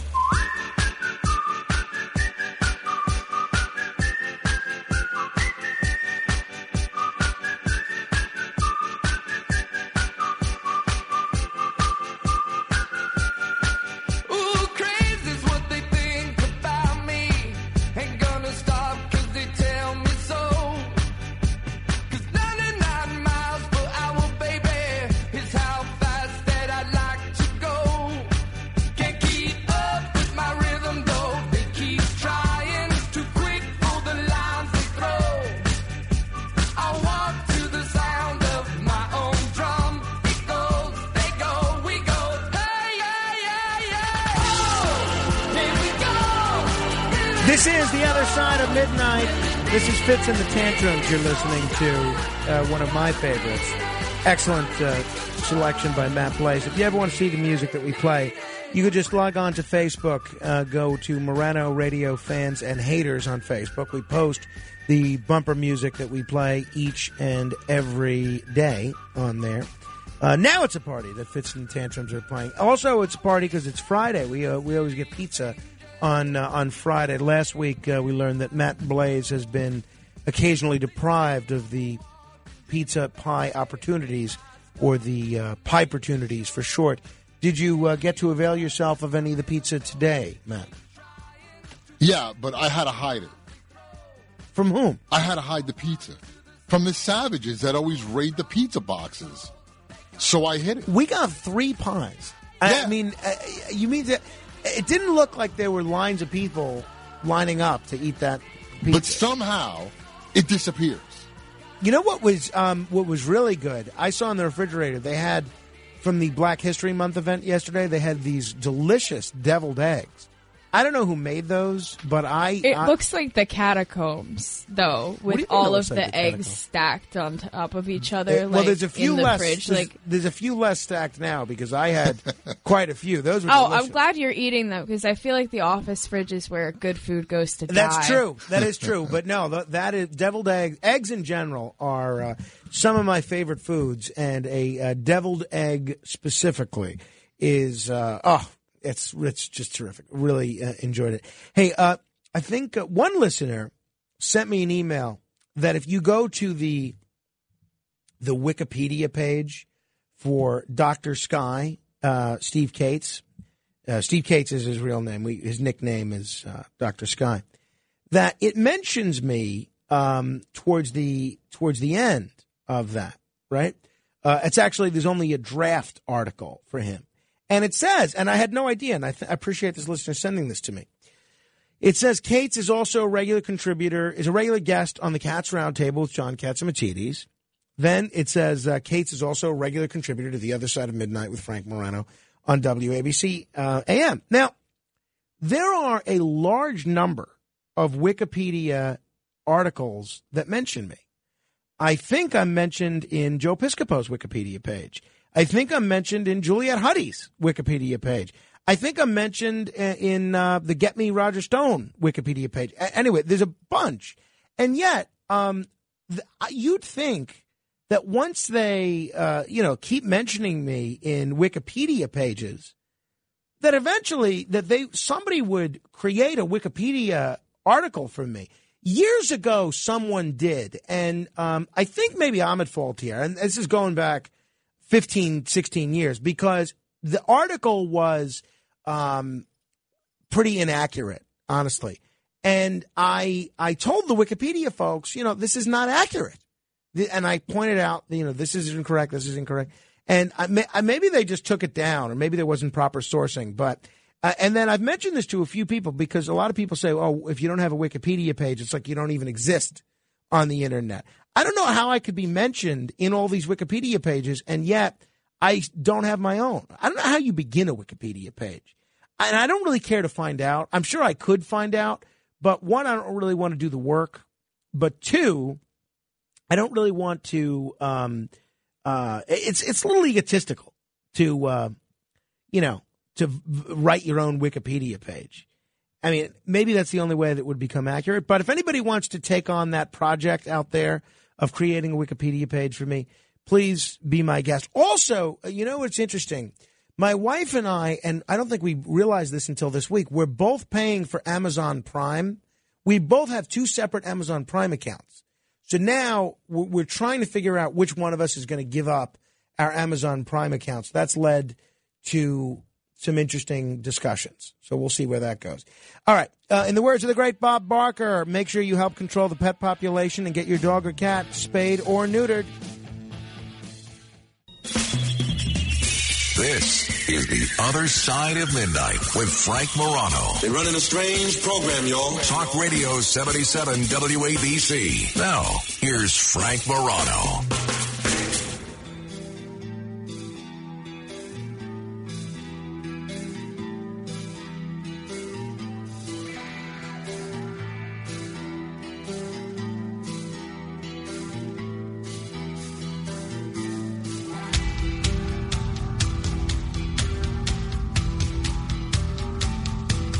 You know what I was just thinking? Why do they have the coffee machine all the way at the other end of the hallway? I feel like every day I'm doing this 70-yard dash. I'll go get it. To the coffee machine. Thank you. You'd think they'd have another one. Right. That's what I'm saying. Closer. Have one for the office people, and then have one for the people that work on this side of the floor. Just right? a coffee machine. Right. I mean, it's, because you only have 77 seconds. So you have to sprint there. And I've gotten pretty good at this, but not great. You have to sprint there, put the K-cup in, press the button. The water's not always heated, so you have to sometimes wait for the water to heat. And then you're watching the coffee drip out of the coffee machine like an hourglass, like the sands of time, slowly dripping. And then I hear the music, and I run back. And I left the coffee there. But there are worse problems. All right. Clint Ehrlich will join me in a half hour to discuss this Ukraine situation. Gary Korb will join me at 4:30 to talk cigars. A few of you have already sent me some interesting questions for him regarding cigars. So if you have questions, email me, frank.morano@wabcradio.com, and we will try and take your questions on that subject. Want to give a shout-out to Ashley Vargas, who's now following me on Facebook. He works at Major League Baseball and studied at Harvard. So those are the kind of people that listen to this show, people that studied at Harvard. So if you're listening to this show, you're in a very elite group. Also now following me on Facebook is Janice Lynch, who, from what I see in the Facebook community, works at SAG-AFTRA. You know, Janice Lynch, I didn't know that you worked at SAG-AFTRA. I am in SAG-AFTRA, and really, I thought I was going to get some free DVDs, and so I can cast an informed vote on the SAG Awards. Matt Blaze, are you in SAG-AFTRA? You're not, so you don't get the. I know Deb Valentine's in. I got to talk to her about how I go about getting some of these screeners. Now, Molly, did you make those brownies? I did. Did you have one? I just had one. Yeah, it was not bad. So they're not like pot brownies or anything. No. No, I mean, because I asked before the show how you were feeling because you were out earlier in the week, and you said, "Oh, you're feeling okay. You've learned to deal, and you have brownies." And I thought the implication was it was some sort of medicated brownie, but then the brownies were out there for everybody, and I figured maybe they're not medicated brownies. No, they're not. They're largely from a box with some special ingredients. None of them are loud. Are you sure they're not pop brownies? Hey, they're popcorn brownies. They have caramel corn on them. Did that guy whose name you couldn't remember who had the question that you picked as the winner? No, he hasn't called back. I guess he doesn't want a hat. Yeah. I mean, maybe because I'm too self-absorbed to remember his name. But what about next week writing down the names of the people so that, when you select their question, you can make that pick? Maybe I would have made that decision if I hadn't been dabbling in the brownies. Yeah, well, see, hopefully these are not medicated brownies because I need to sound coherent for at least 2 more hours. And then we have our meeting today, which it was nice last week. We had an early meeting. I don't know if that's going to happen this week, or do we know what the story is with the meeting this week? Is it going to be one of those early meetings or a not so early meeting? I don't think it's going to be an early meeting. Yeah, neither do I. Neither do I. Can't get lucky 2 weeks in a row. No way. All right. If these are medicated brownies that I just sampled, then that would, of course, be a cause for Molly to appear on the list of people that are being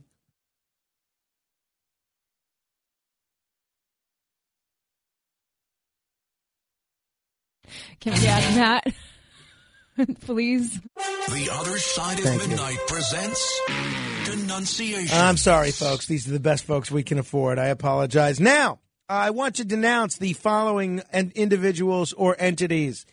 Look, not everyone wants to show up at 3 o'clock in the morning. I understand that. All right. The following people need to be denounced. There is a person who is continuing to dump garbage in front of my house. He did it again this week. And just so there was no confusion about whether he's dumping garbage on my house or my neighbor, Deborah, he chose to instead dump it on the other side of my house so that I wouldn't be confusing it with the person on the other side. So if you're dumping garbage in front of my house, please stop dumping garbage in front of my house. And additionally, I would just ask if you just stop coming to my house. That would be just the cherry on top, as it were. Until then, unfortunately, I do denounce you. I must also denounce Maurice Bates. Maurice Bates is a really disturbed person. He is a Florida man, big surprise.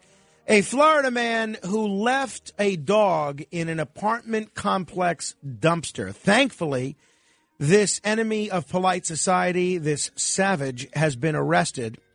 He was caught on surveillance video pulling a dog out of the back of a Mercedes SUV and leaving this dog in the dumpster of an apartment complex. This fellow is 58 years old and facing a felony charge of animal cruelty. When asked if he'd be willing to speak about the allegations by the media, he said no. The arrest report states that this gentleman, Maurice Bates' wife, told the police that she and her husband received a sickly dog from a relative and that her husband told her he took the dog to the pound. But investigators said Bates was captured on surveillance video throwing the dog into a garbage dumpster inside this apartment complex 24 miles from his home. Now, this is the part that I have such a problem reading. Children passing by this dumpster later heard the dog inside the dumpster and alerted their parents, who jumped in and saved the animal. So people who work at the complex named her Little Mama and found her a new home. So at least some people are looking out for dogs. And this is clearly a dog that did not deserve what she got. I hope they throw the book at this guy. And it's just amazing to me, the wide disparity of people that exist in this world. You have somebody like Maurice Bates that would throw a living, breathing animal into a dumpster. He didn't even want to take it to a animal hospital to be put to sleep humanely. Just threw it away in a dumpster like yesterday's garbage. And yet you have people, both children and parents, that are willing to jump in and save this dog they don't know. Maurice Bates, not only do I denounce you, but you make me sick. Kills me to do it. But I must denounce the LAPD. You know, the LAPD's done some great things over the years. Bill Bratton and his leadership of the department was top-notch. My brother-in-law, David, is a member of the LAPD. And yet, what they did to Bethany Farber is, in my view, absolutely beyond the pale. This is a woman who was imprisoned for nearly 2 weeks before officers determined that they had the wrong suspect. They mistook Bethany K. Farber for a woman with the same name who was wanted in Texas. She was traveling to Mexico in April of 2021 when TSA agents at LAX detained her, eventually informing her that there was a warrant for her arrest in Texas. The esthetician was arrested and booked into jail, where she was held for 13 days without bail. Now, you might say, okay, that could happen, but she asked them repeatedly to double check, and they completely blew her off. They said, nope, Bethany Farber, we have you. So Bethany Farber has now filed this federal civil rights lawsuit accusing the city, the airport police, and the LAPD of violating her civil rights and falsely arresting and imprisoning her. She also alleged that officials kept her in custody for 3 days after learning they had the wrong person in custody. I mean, sounds like she's got a pretty strong case to me. I want to denounce Hawaii, a state that I'm going to be visiting soon. It's going to be the first state that I'm visiting that is not part of the continental United States. In a new study of the best states to drive in conducted by WalletHub, Hawaii comes in dead last. There were a variety of criteria, including highest car theft rate and pleasant driving and overall driving experience. And Hawaii has the worst overall driving experience when you take into account all these factors in the entire country. I want to denounce air pollution. There was some good news on the subject of exercise this week. The more we learn about exercise, the more you learn about how healthy it is for you and how great it is for you, not just physically, but psychologically, mentally, spiritually. I read a book by Dr. Norman Doidge, and it goes into these stories about how it's actually helped heal people's brains that have suffered with strokes and all sorts of. Exercise is incredible, but According to this new study, 2 new large-scale studies specifically, air pollution can actually negate the benefits of exercise. So people who worked out even in moderately polluted air, did not show the kinds of brain improvements tied to a lower risk of dementia. So understand what I'm saying. If you exercise even a little bit, it's less likely that you're going to suffer from dementia. However, if you exercise in moderately polluted air, you don't enjoy any of those benefits. These are 2 real studies which included tens of thousands, British men and women. And it found that most of the time people who ran and rode vigorously had larger brain volumes and lower risk of dementia, the exception being if they did it in a polluted area. I want to denounce somebody that goes by the name Hao, H-A-O, and a young woman named Nicole Hutchinson. This young woman, I hate to denounce someone so stupid, but I have to. This young woman said that she lost $390,000 belonging to herself and her father after she fell for an online crypto dating scam. This young woman lost her mom, and she and her father inherited her mother's house. They sold the house and split the proceeds. So the $280,000 that she inherited was supposed to go towards helping her family and building a life.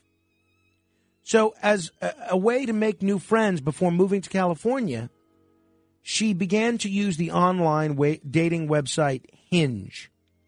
She said she met a man who called himself Hao, H-A-O. They became friends. She said she felt a strong connection with him when he told her he came from the same town in China where this young woman was adopted. He was into investing and cryptocurrency and suggested that she, too, could invest. And she said, well, I've never invested in my life. I don't know anything about cryptocurrency either. So, by the way, can I pause the story here?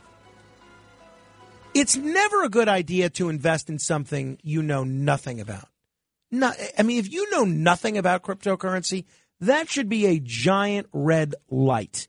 That should be a giant stop sign that says, don't do this. So she was skeptical. We'll continue the story. Hutchinson said that Hao reassured her that this is an area that he knew well. And he got her to basically fork over $390,000. And she started small, but she soon started investing larger amounts. He just kept saying things like, look, this is money that can help support your family.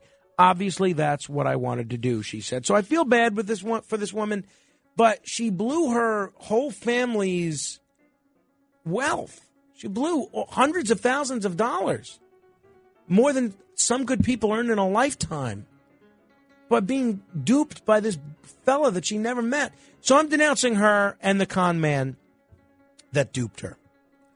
I am denouncing Abby Broyles. Abby Broyles is a congressional candidate in Oklahoma who got drunk at a friend's house and proceeded to verbally attack several preteen girls at the home of a friend who was hosting a sleepover. These were middle school girls. So she became more and more aggressive as she continued to drink wine throughout the night. Now, I'm not averse to getting drunk. I get drunk, hopefully I'll get drunk Saturday. But I'm not averse to getting drunk. I know people do stupid things when they're drunk. But the report states that this congressional candidate insulted these middle school girls attending the sleepover after getting intoxicated. And she said to one girl that she was an acne effer. She hurled multiple insults at other young girls as well. Hispanic effer. Judgy effer. One of the girls left the room in tears after being insulted by this woman.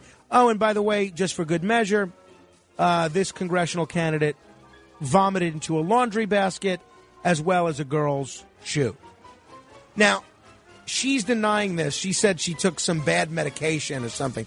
Isn't that always interesting that people always come up with that as an excuse? Oh, no, I wasn't drunk. I didn't go on a tirade cursing at middle school children.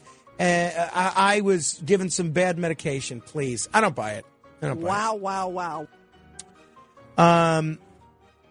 Hey, I have to denounce, and I hate to do it because it's a real terrific New York City institution, but I have to denounce Roland Roaster. Roland Roaster, an iconic restaurant in Sheepshead Bay, probably best known for their roast beef sandwiches. They are doing away with the cottage fries at the menu. Now, it's been years since I was at Roland Roaster, probably at least 20 years. But my favorite menu item at the Roland Roaster was always those cottage fries. And I'm not really a fry guy, but the way they had it, it was like chips. The cottage fries with the cheese on them, that was delicious. And now they're doing away with them. They're replacing them with conventional potato wedge style fries, calling the new versions crispier and even more delicious than the round potato versions, which have been a staple on the menu since the restaurant opened in 1970. Customers are outraged. And look, if they said that, hey, we're doing this over supply chain issues, but, we're going to bring back the original cottage fries as soon as we can, I could deal. But the fact that they're trying to pass this off as something that's beneficial to the consumer, please, I'm not fooled.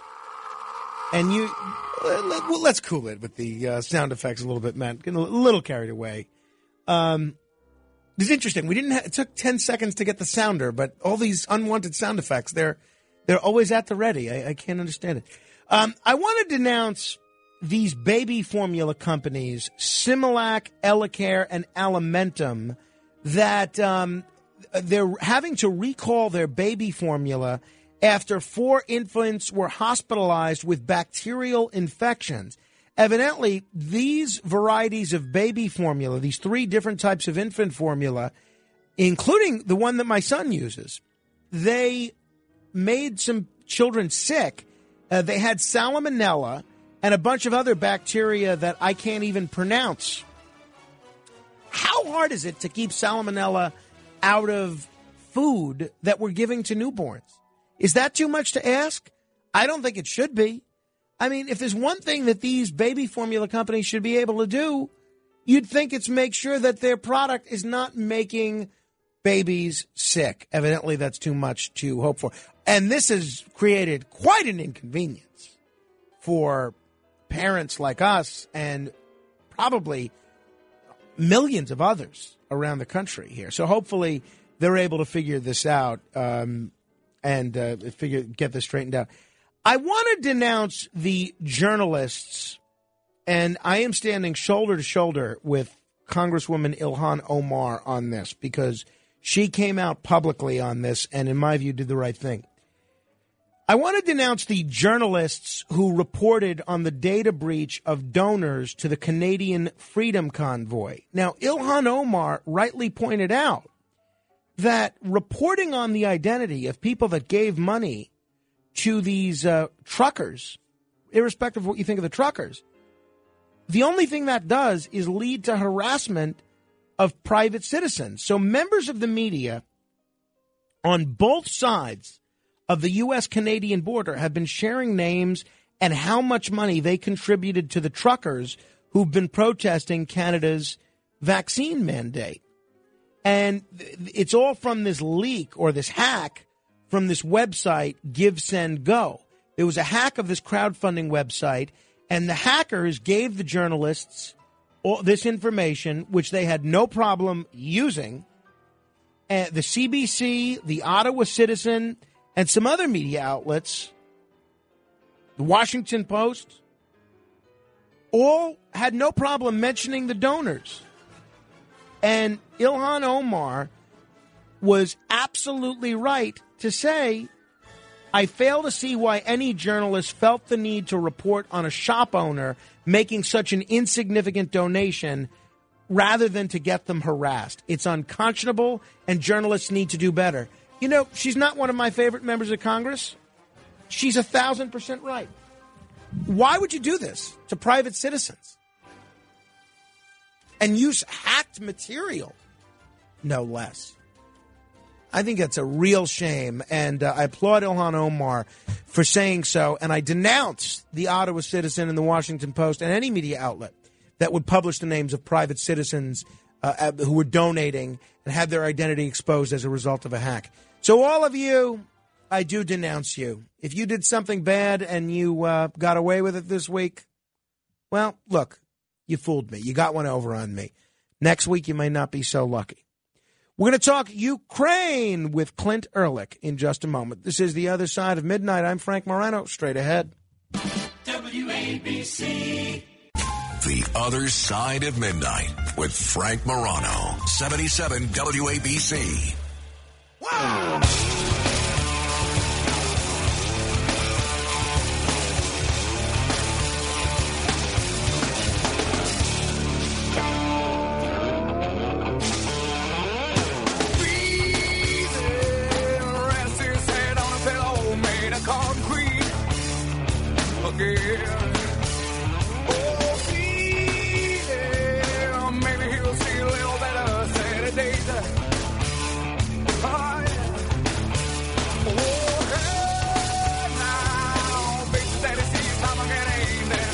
This is The Other Side of Midnight. I'm Frank Morano.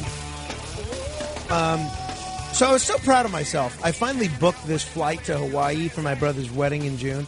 And my wife just responds. She wisely asked me to send her a copy of my itinerary.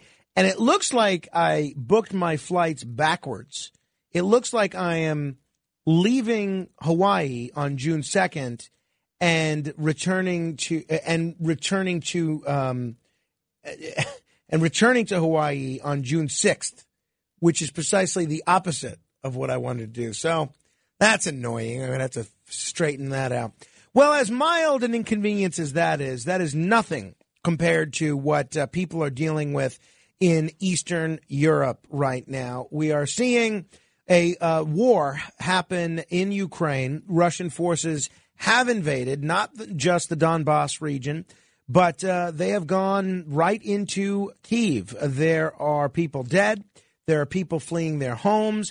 And this doesn't appear to be ending anytime soon. Now, full disclosure, I was one of the people that said I didn't think this was going to happen. I thought this was incredibly unlikely.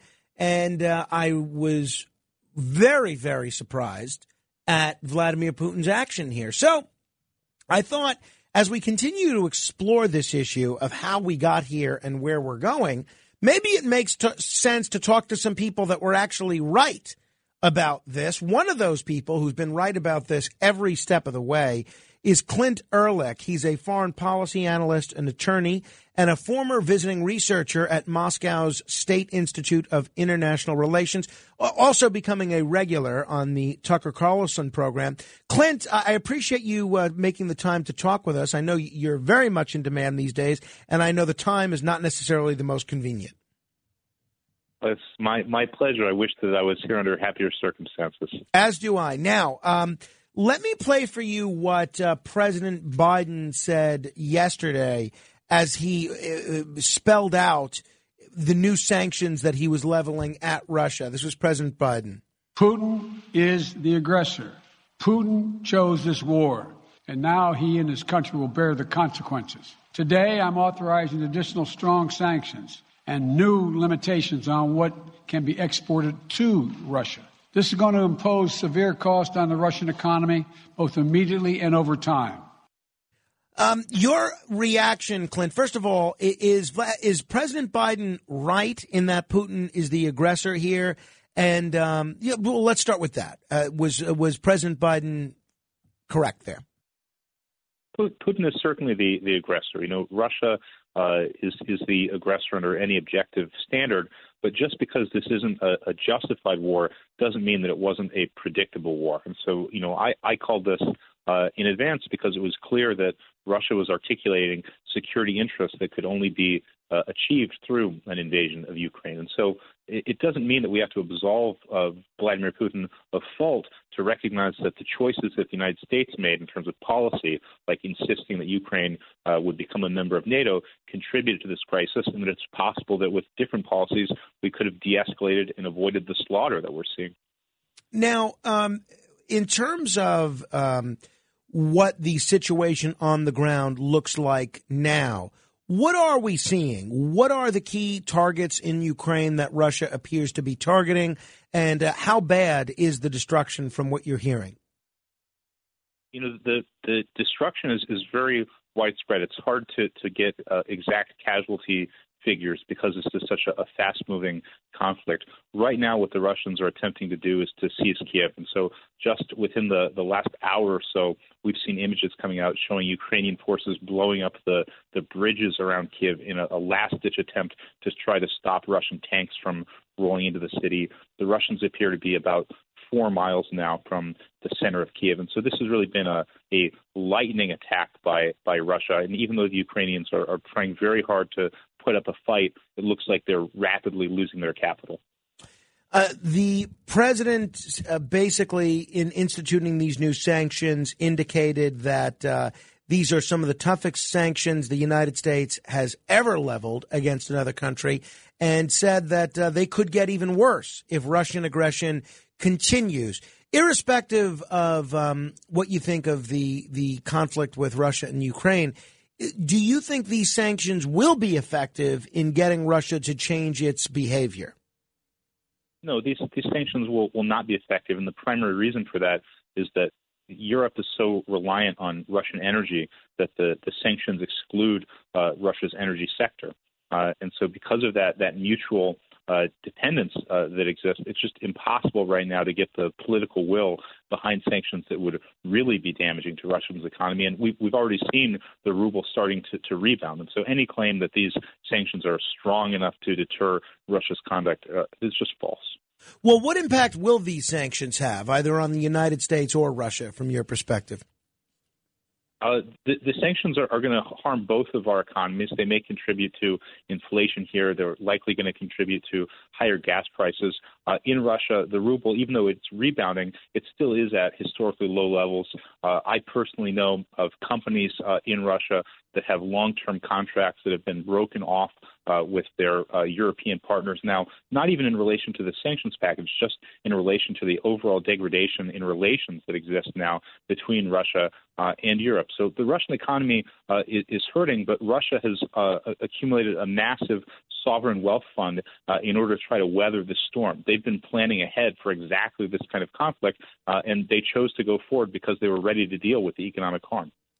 Now, one of the reasons I thought an invasion was unlikely is because once you had President Biden taking off the table, sending troops to Ukraine to repel any Russian invasion, it would seem to me that NATO membership for Ukraine, which would require under Article 5 a military alliance with all the other NATO countries, that you wouldn't see NATO troops, do anything that American troops weren't willing to do. So it would seem to me like Putin sort of achieved his objective just through this bluff of an invasion, and seeing that Americans didn't have the spine to, or maybe they had the wisdom, I should say, to put their troops in harm's way. Did Putin really need to invade, given what we were hearing about no troops being sent to Ukraine? You know, Vladimir Putin is a very long-term strategic thinker. And so I believe that what's motivating him was not the immediate prospect of NATO membership for Ukraine, but the long-term prospect that eventually Ukraine could become a NATO member. And in particular, I think his concern was that Ukraine was developing its own homegrown ballistic missile systems that could target Russia's population centers. And so from Russia's perspective, if it didn't intervene now, before those missile systems were operational, it was no longer going to be able to intervene because Ukraine would have such a strong conventional deterrent that it would no longer be feasible to stage this kind of operation. And so I think that Russia saw a narrowing window of opportunity to take actions to permanently stop Ukraine from becoming a NATO member, and they decided to act preemptively because they thought that the national security risks to them of inaction were greater than the risk of staging this kind of invasion. The Biden administration had said repeatedly that that an invasion of Ukraine by Russia was imminent. It looks like they were right. Does the Biden intelligence apparatus get some credit for getting it right this time, in your view? You know, it's difficult to say because they cried wolf about this so many times that eventually they were right, but there were all of the times that they said that invasion was going to happen within 48 hours, for example, and it didn't. My position had been that Russia had mobilized forces and that all we could say was that an invasion could happen at any time, and I think that they sort of undercut their credibility by saying over and over and over again that an invasion was going to happen within specific windows that didn't materialize. So I'd give them a solid B. They got the overall gist of Russia's plans correct, but they were overly specific in their predictions, and that may have harmed their credibility along the way. So what do you think happens now? As somebody that's been right about this and has predicted this right every step of the way, what do you see happening now? I see Russia pursuing regime change in Ukraine. I don't think that it's their plan to engage in a long-term occupation of the country, nor do I think that they really want to annex Ukrainian territory. Instead, when they talk about what they're branding a denazification operation, whether you agree with that characterization or not, it gives us a clue to their plans. And so their plan is they want to remove the current government. They're going to stage essentially tribunals, sort of like we saw after World War II.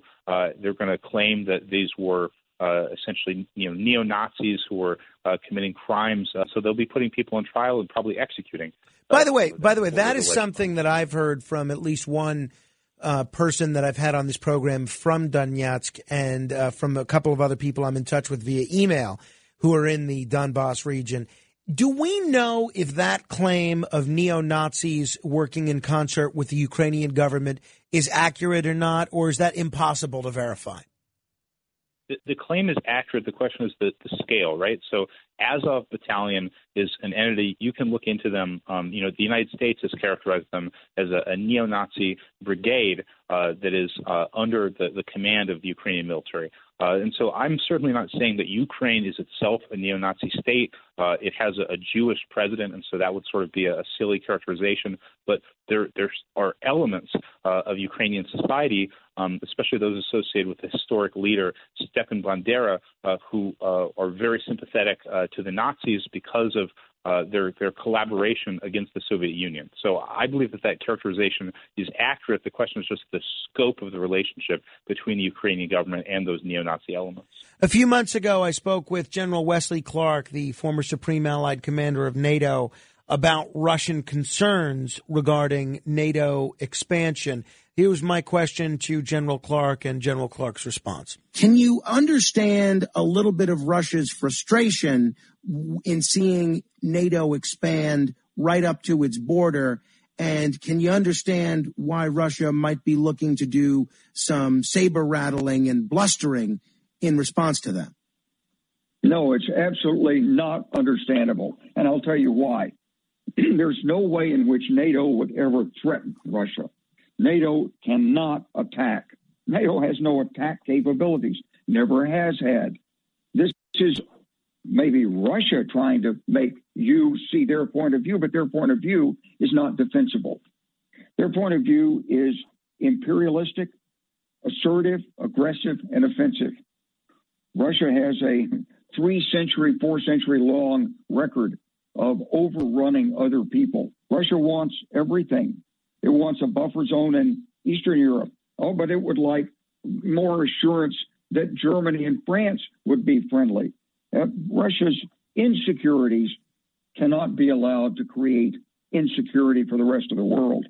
So the fact is, Russia should concentrate on working for the Russian people and not be so concerned about repressing the Belarusian people, which they're doing right now, or threatening the Ukrainian people, or challenging the nationhood of the Baltic states, or threatening the United States if we send a couple of destroyers into the Black Sea.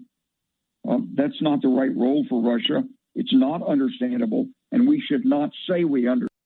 So, Clint, there's a lot of folks in this audience that General Clark was speaking for. They view the United States and NATO as the good guys, and they don't believe that Vladimir Putin genuinely finds NATO to be threatening, because in the eyes of many of our listeners, they view NATO, just as General Clark seems to, as an entity that would never do anything that's hostile. From your perspective, as somebody that understands both American and Russian mindsets on this issue, did Putin have a legitimate beef about being concerned about NATO aggression, or is General Clark right that Putin's beef is totally illegitimate? I think they're both right. I think that General Clark is right that NATO does not intend to attack Russia, but I think that he overestimates the extent to which the Russians can reasonably be expected to share that belief. NATO is fundamentally an anti-Russian military bloc. When he says that it has no offensive capabilities, he's respectfully overlooking the bombing operations that it carried out over the former Yugoslavia, which Russia considers severe violations of international law, and which it blames for the deaths of numerous civilians.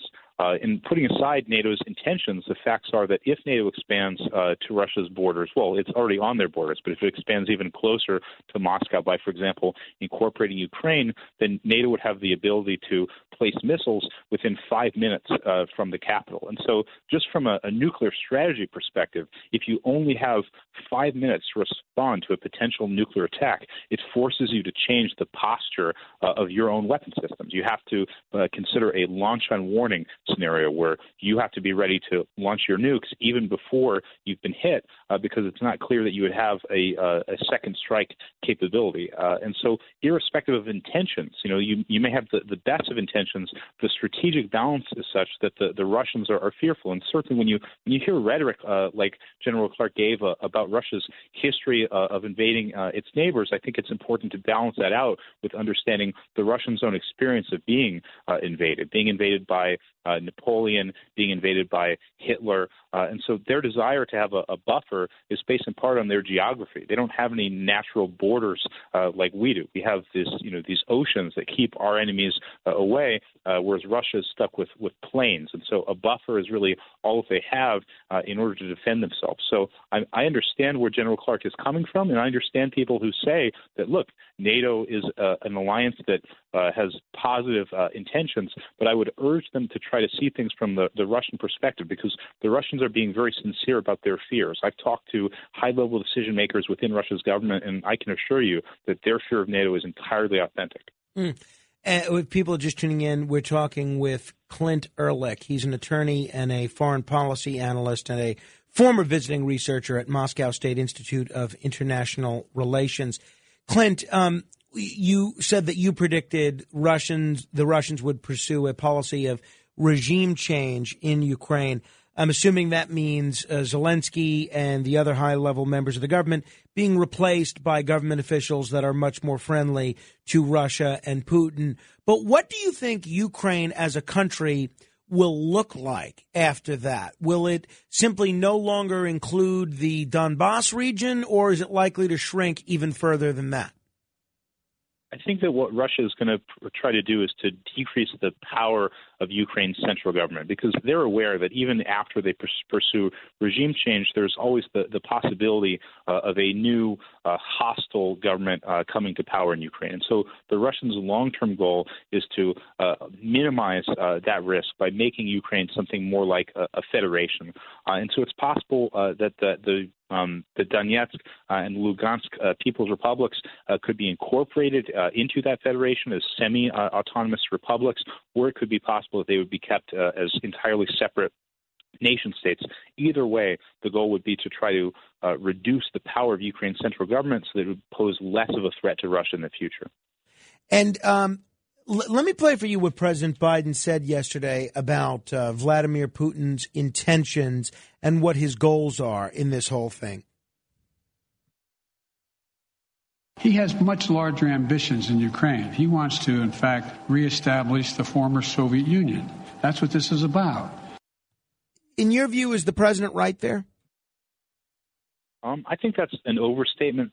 Russia already has a union state with Belarus that has certain characteristics that are reminiscent of the Soviet Union, and it's possible that in the future they would like to incorporate Ukraine into that same union state, but I don't believe that there's any appetite in Russia to expand into states beyond that. And so, for example, I certainly don't believe that Russia wants to reclaim territories like the Baltic states that were part of the Soviet Union and that are now part of NATO. That, to me, is simply not plausible. Understanding that Russia and Putin are the aggressors here, and further understanding that sanctions are likely to be ineffective at curbing further aggression, what should the United States have done, and what should the United States do going forward? What the United States should have done was to take the prospect of Ukraine being in NATO off of the table. And that didn't necessarily require that we agree to the Russians' demands entirely. What the Russians wanted was a binding treaty that said that Ukraine would never become a part of NATO. Instead, all that we had to do to de-escalate the situation was to withdraw the declaration that NATO made in 2008 that Ukraine was going to become a member, and to instead have its status be up in the air. That would have been a very effective, immediate step. Now it's too late for that. Now the war started. And so the question is, what do we do in order to prevent that war from spilling over into other states? And so I don't support us intervening in Ukraine itself, but I believe that it's appropriate for us to bolster our NATO allies and to draw a line in the sand and to tell Russia if this conflict spills into any of those other states, then Article 5 will be triggered and we will fight. And you think the likelihood of that occurring is what? I think that the likelihood of that spillover is de minimis if we're clear with Russia that we intend to defend those states. And we need to be very clear in particular that if there are declarations of separatist regions, so for example, if in Estonia there are Russians there who say that they're appealing for help from Russia, we have to make it clear that there's no excuses that we're going to accept for any sort of Russian intervention on the territory of any country that is a NATO member. And if we do that, I'm very confident that Russia will not be the aggressor in those states. It's very interesting. You know, one of the things that's been frustrating to me is the media coverage and the media analysis of this situation. If you're somebody that advocates détente with Russia and not figuring out the most aggressive stance possible that the United States can take with the Russian government, you're basically labeled either an appeaser or a Russian stooge. Have you found that in your analysis of the media coverage over the last 24 hours? I've personally experienced that a lot. I can't tell you how many times I've been accused of being on the Kremlin's payroll somehow, of being a useful idiot for the regime. And it's really a shame, because if we're going to try to de-escalate the situation, if we're going to try to avoid, frankly, the potential for a world war, we need to see the world through Russia's eyes. And that's really a universal principle. It's not just true for Russia, it's true for any adversary. But unfortunately, that kind of jingoistic rhetoric is becoming all too common here in America. That is absolutely for sure. Clint Ehrlich, I very much appreciate the time this morning. I'm sorry we're talking under these circumstances, but I'll look forward to our next conversation. Thanks for having me on. All right. If you want to comment on any portion of our conversation, you are welcome to give me a call. 1-800-848-9222. That's 1-800-848-WABC. This is The Other Side of Midnight. Straight ahead.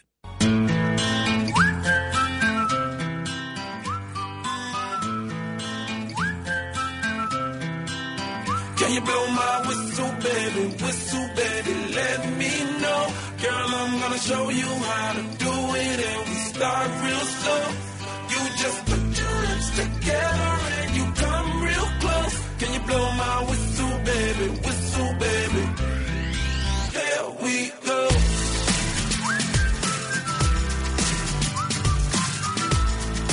Love songs with whistling. There's nothing that beats a good song with whistling. Any genre, any artist, I mean, love it.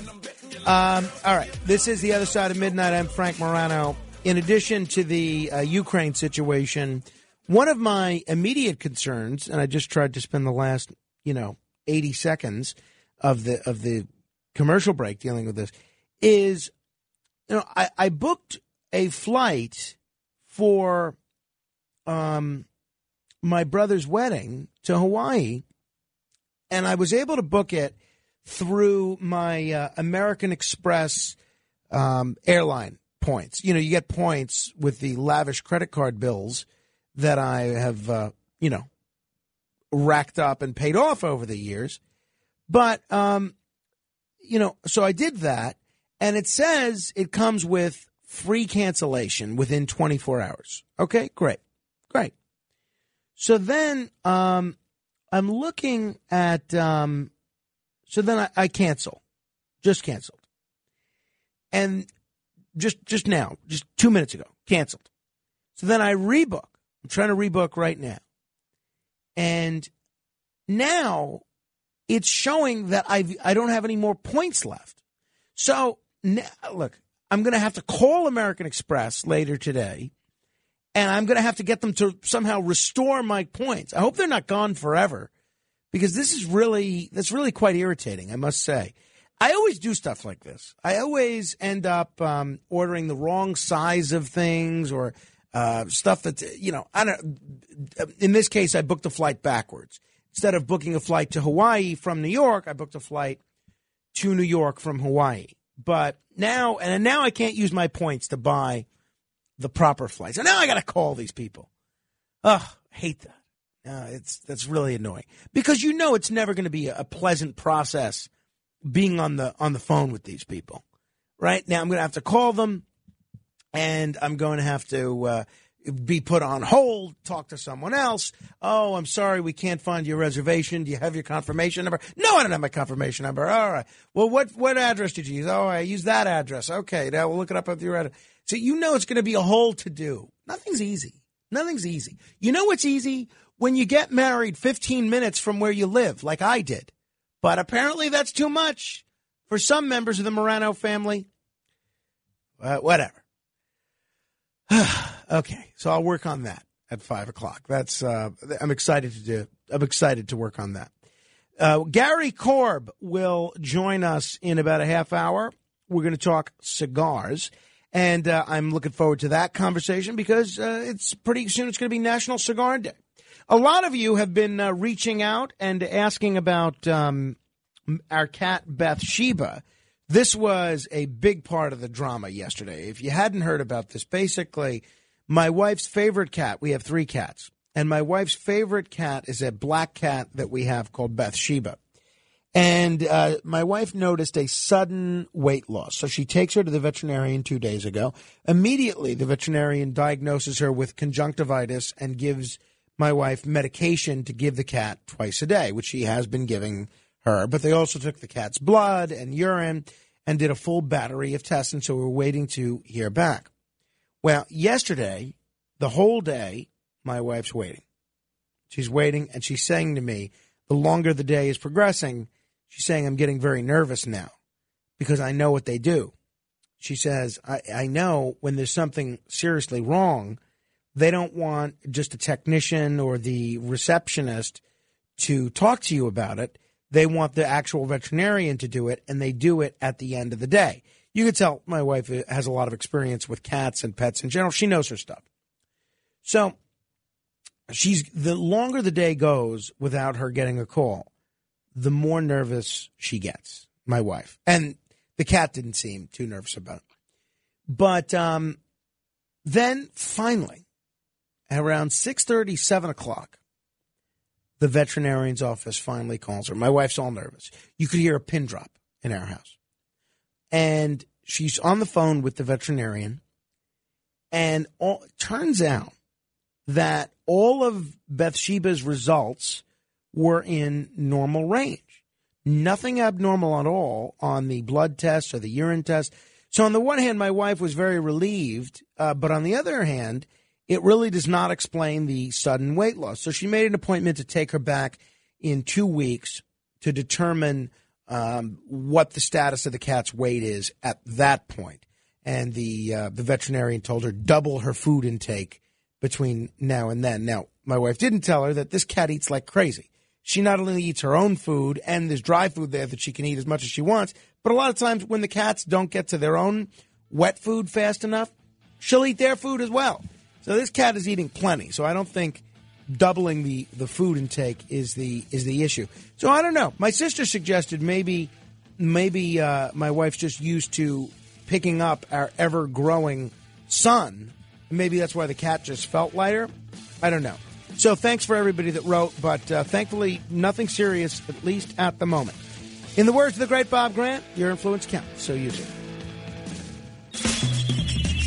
This is The Other Side of Midnight with Frank Morano. They're running a strange program, y'all. Talk Radio 77 WABC. Now, here's Frank Morano.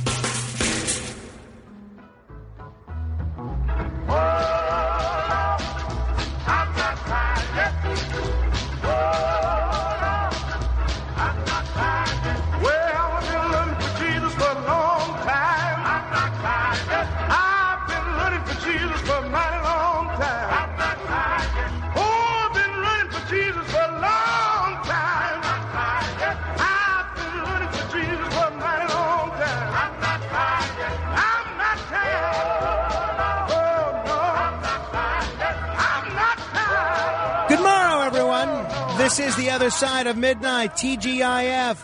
Thank God it's Friday. Thank God it's Frank. The weekend is here, and I hope you have some fun stuff planned, or maybe just a chance to relax a little bit, whatever you have in store. Thanks for beginning your weekend with me. There's a whole bunch of very controversial, very interesting Supreme Court cases and decisions that are in the offing, but sometimes the most interesting cases that the Supreme Court hears involve important decisions, I should say, that the Supreme Court makes are about whether to hear a case or not. And some interesting news on this front. The Supreme Court of the United States denied a petition to hear a woman's case over Ocean City, Maryland's topless ban on Tuesday. Chelsea C. Eline had a petition denied on February 22nd. So what happened is this. June 2017, Ocean City, Maryland Mayor Rick Meehan and the city council passed an emergency legislation banning public nudity. Quote, "We will not allow women to be topless on our beach or on any public beach within city limits." That's what the mayor said at the time, in the wake of controversy after the Ocean City Beach Patrol was told not to address topless bathers a month before. But the town clarified that police can still enforce public nudity. Anyone found in violation could be subject to a fine of up to $1,000, according to the ordinance. In January of 2020, Supreme Court justices denied a petition to review a court decision in New Hampshire about women who were a part of the Free Nipple campaign over their rights to go topless. A federal judge ruled in Ocean City in April of 2020 after 5 Maryland women filed a lawsuit against the town over their right to go topless. So the federal judge, the lower court, ruled in favor of the city and against the topless women. The judge noted that the Supreme Court has said physical differences between men and women provide a constitutionally sound basis for laws that treat them differently. The judge in that case also said the ban relates to the important government objective of protecting public sensibilities from nude displays of areas on the body traditionally viewed as erogenous zones. In May of 2021, the appeals court reviewed this 2020 ruling, and a 3-judge panel ruled unanimously that the ordinance was constitutional in August. So you had the lower court rule in favor of the town and against the topless women. You had the appeals court rule in favor of the town and against the topless women. And now, in December of 2021, the women, including the lead petitioner, Miss Elaine, asked the Supreme Court to hear the challenge to the ban. And this week, the Supreme Court came back and said, no way. What do you think about this? Do you think the Supreme Court was right to not hear the case? 800-848-WABC. What do you think of these anti-nudity ordinances in general? 800-848-WABC. You know, I'm very conflicted about this case because on the one hand, I tend to think towns should be able to make whatever sort of reasonable laws that they want about, you know, things. I don't like courts telling towns that are run by democratically elected politicians that they can't do, that the town can't do what it wants. I think, the solution, if you want to be a topless woman on the beach in Ocean City, Maryland, is to run for office or to get people to run for office who support that position. It's not to run to the courts and have the courts rescue you from the decisions of politicians. I hate that. I call it not judicial review. I call it judicial supremacy. On the other hand, I feel very strongly that women should be able to be topless on a beach. I think it's nuts that you have this amount of gender discrimination where a man can be topless on a beach, but not a woman. And I just have never understood why so many in America, including a lot of public officials, get so hung up over nudity. I mean, ultimately, everybody has the same parts, and roughly half the population has women's breasts, and just about the other half of the population has at one time or another not only seen a woman's breast, but suckled on them as part of their process of breastfeeding. So I've never understood what's the big deal. The fact that you need to run in and legislate and pass ordinances. And I am a little surprised that the Supreme Court didn't feel the need to at least make a decision on this, to put these cases, these writs of certiorari, to rest in the future, because I think there are some very, very troublesome, potentially, equal protection arguments on this front, because you're treating one class of people differently than another class of people based solely on their gender. And if you look at some of the other cases that have been decided on an equal protection basis where they point to the 14th Amendment, I think those cases are on much shakier ground than this one might have been. So I don't know how the court would have ruled. Chances are the court probably would have ruled the way that the lower courts ruled. But I am a little surprised that both the conservative justices and the liberal justices didn't want to be heard on this and sort of put to rest any of these free the nipple challenges for the future, because I feel like you're going to keep seeing these cases until the Supreme Court speaks unequivocally about some of the nuances that are in these various ordinances. Although I guess, according to the lower courts, the Supreme Court has already spoken out on this. So let me know your thoughts on this. 800-848-9222. That's 1-800-848-WABC. What you think of these towns, these communities banning topless women at the beach, and what you think of the Supreme Court's decision not to hear that case. 800-848-9222. We're also certainly keeping an eye on Ukraine and everything that's happening there. But we'll see what happens. We'll see where it goes. It is interesting. You know, it's funny. I'm on a group text message with a lot of congressional staffers because, you know, I have friends that are current members of Congress, former members of Congress, and, you know, you have friends that are on their staff. And I got a message. I'm on this group text, and one friend of mine who's a current congressional staffer who was planning to go on vacation this weekend, somebody had basically wrote to the 5 or 6 of us, said, anybody want to hang out on Saturday? And then this one person says, my flight canceled, and I can hang out. P.S. The Russia situation is really, really bad. We got a cyber attack warning from House Security. Then this person says to everyone else on the group text, make sure you have cash on hand in case they attack our banks. Then she adds, so we can buy drinks, of course.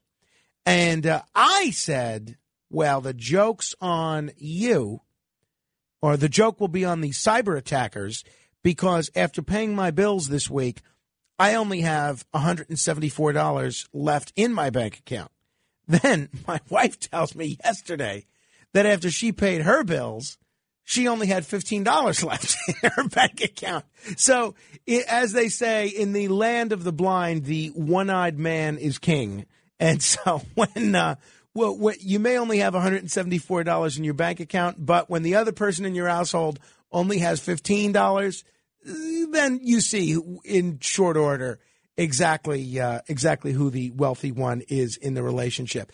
Want to encourage you to follow me on Facebook at facebook.com/MoranoFan. It's facebook.com/MoranoFan, and to join the Facebook group at Morano Radio Fans and Haters. Just search Morano Radio Fans and Haters. And again, it's facebook.com/group/Radio Morano. It's an interesting Facebook community there, a vibrant Facebook community. And I had stated that I had hoped that some of you would pick out in that Facebook group for the people like my sister Claudia or my friend Arthur who can't listen to all 4 hours of this show. I had hoped that you would pick out the 45 minutes that are must listen and post your nomination for what the best 45 minutes of any given show are, so that this way, if people want to listen to the podcast and they only have 45 minutes, they don't have 4 hours, then they can go ahead and do that there. But you guys got out of the habit of doing that. So try and go into the habit of doing that again. On Twitter as well, at Frank Morano. That's Frank, Morano. 800-848-9222. Jay is in Cincinnati. Jay, were you on the air already today? I was, yes, sir. I thought so. Clearly, you've got Molly's number, literally and figuratively. But you got a great show, Frank. You got to admit that. Yes, no, so much so that I'm reliant upon the same callers to call in multiple times. Okay, my family grew up on Long Island. My parents, my dad's from New Hyde Park, mom from Valley Stream, and it was kind of a rural area back in the 40s and 50s. Wait, you're talking Maryland or Long Island? Long Island. Okay. And they told me that them and their friends used to skinny dip in Lake Ronkonkoma. Okay, well, and they survived somehow. They did, and I bet it would raise some eyebrows today. I bet you're probably right, Jay. I don't know about you, but I don't see what the big deal is. I don't see why the need for all these ordinances, and I don't see why people need to get so uptight about all this stuff. But that is one of the many reasons, I suppose, why I am not the mayor of Ocean City, Maryland, not the least of which is I don't live there. And that's one of the many reasons that I am not on the Supreme Court. By the way, I mentioned the podcast. If you want to do us a solid, you can subscribe to the podcast. Just search The Other Side of Midnight with Frank Morano on any podcast app. Even if you don't, even if you listen to the show live, it'll help us out if you subscribe to the podcast and encourage your friends to do so as well. And you can leave us a nice review on iTunes or whatever podcast app you want or that you listen to the show on. And if you leave a 5-star review coupled with a nice comment, then that'll help other people discover the show as well. Scrapper is in Meriden, Connecticut. Is it Meriden or Meridian?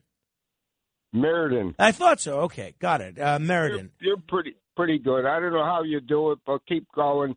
The issue with the topless women, they have a right to walk around topless, just like a man does. And the Supreme Court didn't want to address the issue because they knew what was supposed to be said and done. They don't want to go against any towns per se around the country. The problem is in the country right now, always been, there's no pushback by the people who are in charge. And the people who are in charge are the people like you and I that vote. And that's the problem. Nobody wants to stand up and maybe get shot down by an official somewhere. But that's my point. Thank you. Thank you, Scrapper. Well, I will say this. So it only takes 4 justices to agree to grant cert, right, to hear a case, basically. And I am, for some of the reasons that Scrapper just mentioned, I am pretty surprised that they couldn't get 4 justices to agree to hear this case. And as far as Scrapper's theory that it's all about them not wanting to publicly thumb their nose at the mayor of a town, well, I don't think that's true, because historically, especially over the last 40, 50 years, the Supreme Court has not had that kind of deference to local officials. Usually they have no problem overruling local officials. Tell me what you think. Tell me what you think of the ban on topless bathing at the beach to begin with, and B, what you think of the Supreme Court's decision not to hear this case, to let the lower court decision stand. 800-848-9222. That's 1-800-848-WABC. Over the weekend, if you want to email me, you can do so at frank.morano@wabcradio.com. That's frank.morano @wabcradio.com. Jay in Cincinnati making his second appearance on the show. He mentioned Long Island. We're actually slated to go out to Long Island tomorrow. We're leaving bright and early. We have a full day of activity, and we're celebrating not only my mother-in-law's birthday, but my sister-in-law Sharon's birthday. And you know what a fan I am of my my sister-in-law Sharon. So it's going to be a long day, because my wife, who also works for the newspaper out there, Newsday, she's scheduled to take some photographs for this this column that she writes called Faces of Long Island. So she's going to be running all over Long Island. So I'm going to bring my computer. Maybe we'll get some work done out there as well. So we'll see what happens. Hey, I just got this email from Neil, and he's exactly right. Did we play Rhapsody in Blue during denunciations? We did. It just started a little late. Okay. Yeah, I appreciate you keeping several Matt. times. I appreciate you keeping Matt on his toes there. Appreciate that. 800-848-WABC. Hey, we're going to talk cigars in about 10 minutes. Even if you're not necessarily into cigars yourself, I am betting that there is somebody in your life that is a cigar smoker, and you can benefit from this conversation. And, for those of you that don't like cigars and don't understand cigars and don't understand what the allure is, listen to my interview coming up with Gary Korb, and you will. You will gain a greater appreciation for why some of us enjoy smoking cigars from time to time. It is National Cigar Day this weekend, so we're going to get into how people are celebrating National Cigar Day over the weekend. I'm hoping that the weather holds up and I'm able to squeeze in an outdoor cigar on my stoop, or, I don't know, somewhere over the weekend. So we'll see. I'm going to be on Long Island all day Saturday. I don't know what the weather's like out there, but we'll see. Maybe Saturday or Sunday I'll get to finish this cigar that I started earlier in the week. 800-848-9222. Joe is on Ronkonkoma, that land of skinny dipping, apparently. Hello, Joe. Hey, Frank. How you doing tonight? I am doing, I'd say a 6 out of 10, maybe a 7 out of 10. I'm about the same. All right, good. I think let women do what they want to do. You know what I'm saying? I mean, if you want to be free and run and do whatever you want on the beach, it's all right by me. I had a question for you. I have tonight coming up Saturday night off. What's a good cigar that you could recommend to me? It all depends on. Do you like a mild cigar? Do you like a stronger cigar? What do you think? Mild. I'm in a but I'm going to be drinking some Jack Daniels, so I want something that go good with bourbon. Yeah, I don't think you can go wrong with a nice Ashton with a Connecticut wrapper. But I'll ask Gary Korb. He's the real expert. We'll ask him in about 10 minutes. So we'll talk to him. Jim is in Aston. Hello, Jim. Hey, Frank. Yeah, just commenting on the new thing. Yeah, tell me. I'm not a prude. I mean, my 20s and respecting, nightclubs, strip bars, and fast cars. But having kids, it's a point of decency. There are nude beaches. I mean, I don't know if it's still there, but there used to be a nude beach on Sandy Hook, and we went there as kids in our 20s. We were fishing off the beach. We went on the beach. But I just think it's a point of decency. And for kids, what's to say if women aren't topless? Some guy said, "Hey, I'll go bottomless." And well, yeah, no, I understand that. I understand that, and this wouldn't apply to the Sandy Hook nude beaches. It would only be Ocean City, Maryland. My thinking is, look, in New York, what they decided and what the state courts decided, and my friend Ron Kuby was actually an attorney in this case, and I might invite Ron on the radio next week to talk about this and some other things. But what the state courts in New York decided was that if a man could go topless, a woman could go topless. In New York, a man is not able to go bottomless and a woman is not able to go bottomless. And the irony is, I would never go to a nude beach because I don't want people seeing my business and forgetting about my private parts. The parts, just me without a shirt on is a sight that would leave a lot of children screaming. I just never kind of got the big deal about what it is about a woman's breasts that make people flip out. Yeah, I mean, it's just society. I think over in Europe they go topless, right? A lot of European beaches they allow that, or maybe South America. Yeah, you're right about that. You're right about honestly, that. Honestly, the nude beach in Sandy Hook, what was there? Old well-endowed old guys. I knew you were going to say that. Fat chicks and gay guys. That's what was on nude beach at Sandy Hook. Well, all looking to hook up. That's what was on Sandy Hook nude beach. There wasn't any models on the nude beach at Sandy Hook. I am not. I am not surprised to hear that in the least, Jim. Thank you. 800-848-9222. Hey, so I got this email here from a very astute listener to this program, and he said, "See, I don't disclose my birthday." And what this listener said is, I've never seen a Wikipedia page of a person that did not include their birth date and, if applicable, death date. That could be a problem. And then he lists, various things. And he said, I wrote about this before. You didn't seem to care that you didn't have an article. One probably has to initiate the process of having an article written about them unless one is a major political, sports, or entertainment figure. Not that you aren't in New York City, but nationally, it seems like it would be a lot of work, as every fact has to be footnoted. Yeah, I think probably when this person wrote to me initially and brought up that I didn't have a Wikipedia page, I probably was trying to act like it didn't bother me not to have a Wikipedia page. And maybe at the time that it didn't.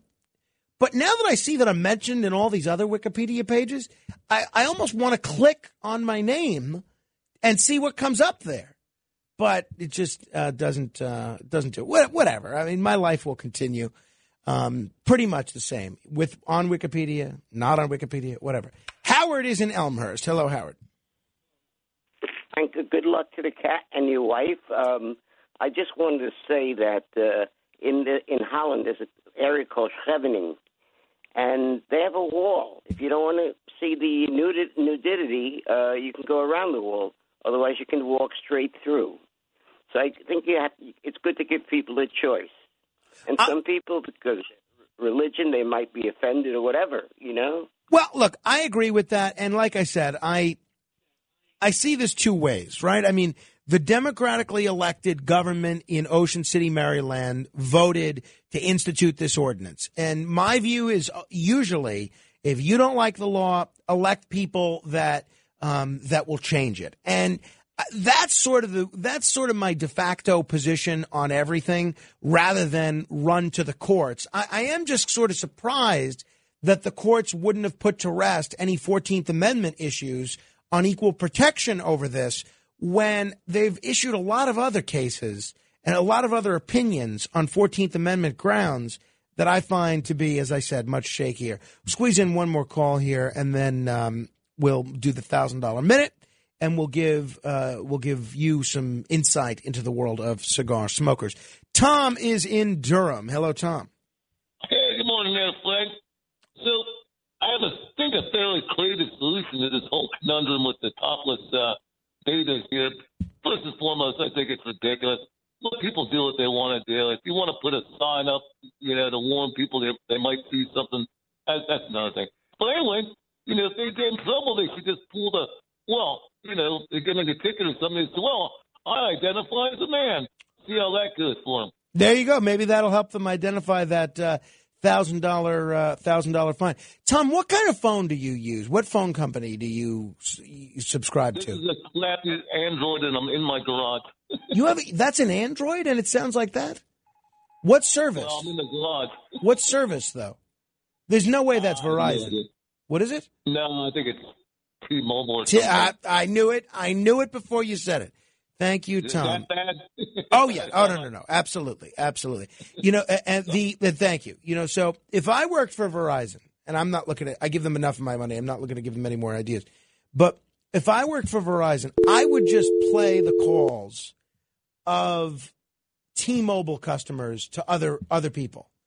Because when someone calls and they sound like that, it's never a Verizon phone. It's T-Mobile or one of these other fakakta phone companies. Mike is in Brooklyn. Hello, Mike. Hey, Frank. Good morning. How you doing? The Ocean City, Maryland situation, I would imagine, because I've been down there quite a few times, they want to keep it family-orientated because they have a big area with a boardwalk with rides, and a lot of people go down there with families. They go golfing. It's a golf area. It's a fishing area. So they want to keep it more family-orientated. And if the lower court said, ruled against it, then the appeals ruled against it, why would it go to the up above? They probably looked at the transcripts and made decisions off the transcripts. Well, look, I think you're probably right, Mike, in that the lower courts did cite a previous Supreme Court decision in coming to their decision. So I guess, they call it, stare decisis. And I guess the Supreme Court was happy to let their prior decision stand. So I guess you're right legally and maybe on the merits. I thought for sure that this was the kind of case that the Supreme Court would hear. Hey, we're going to give you an opportunity to win some money. You want to be the seventh caller to 1-800-848-9222. That's 1-800-848-WABC.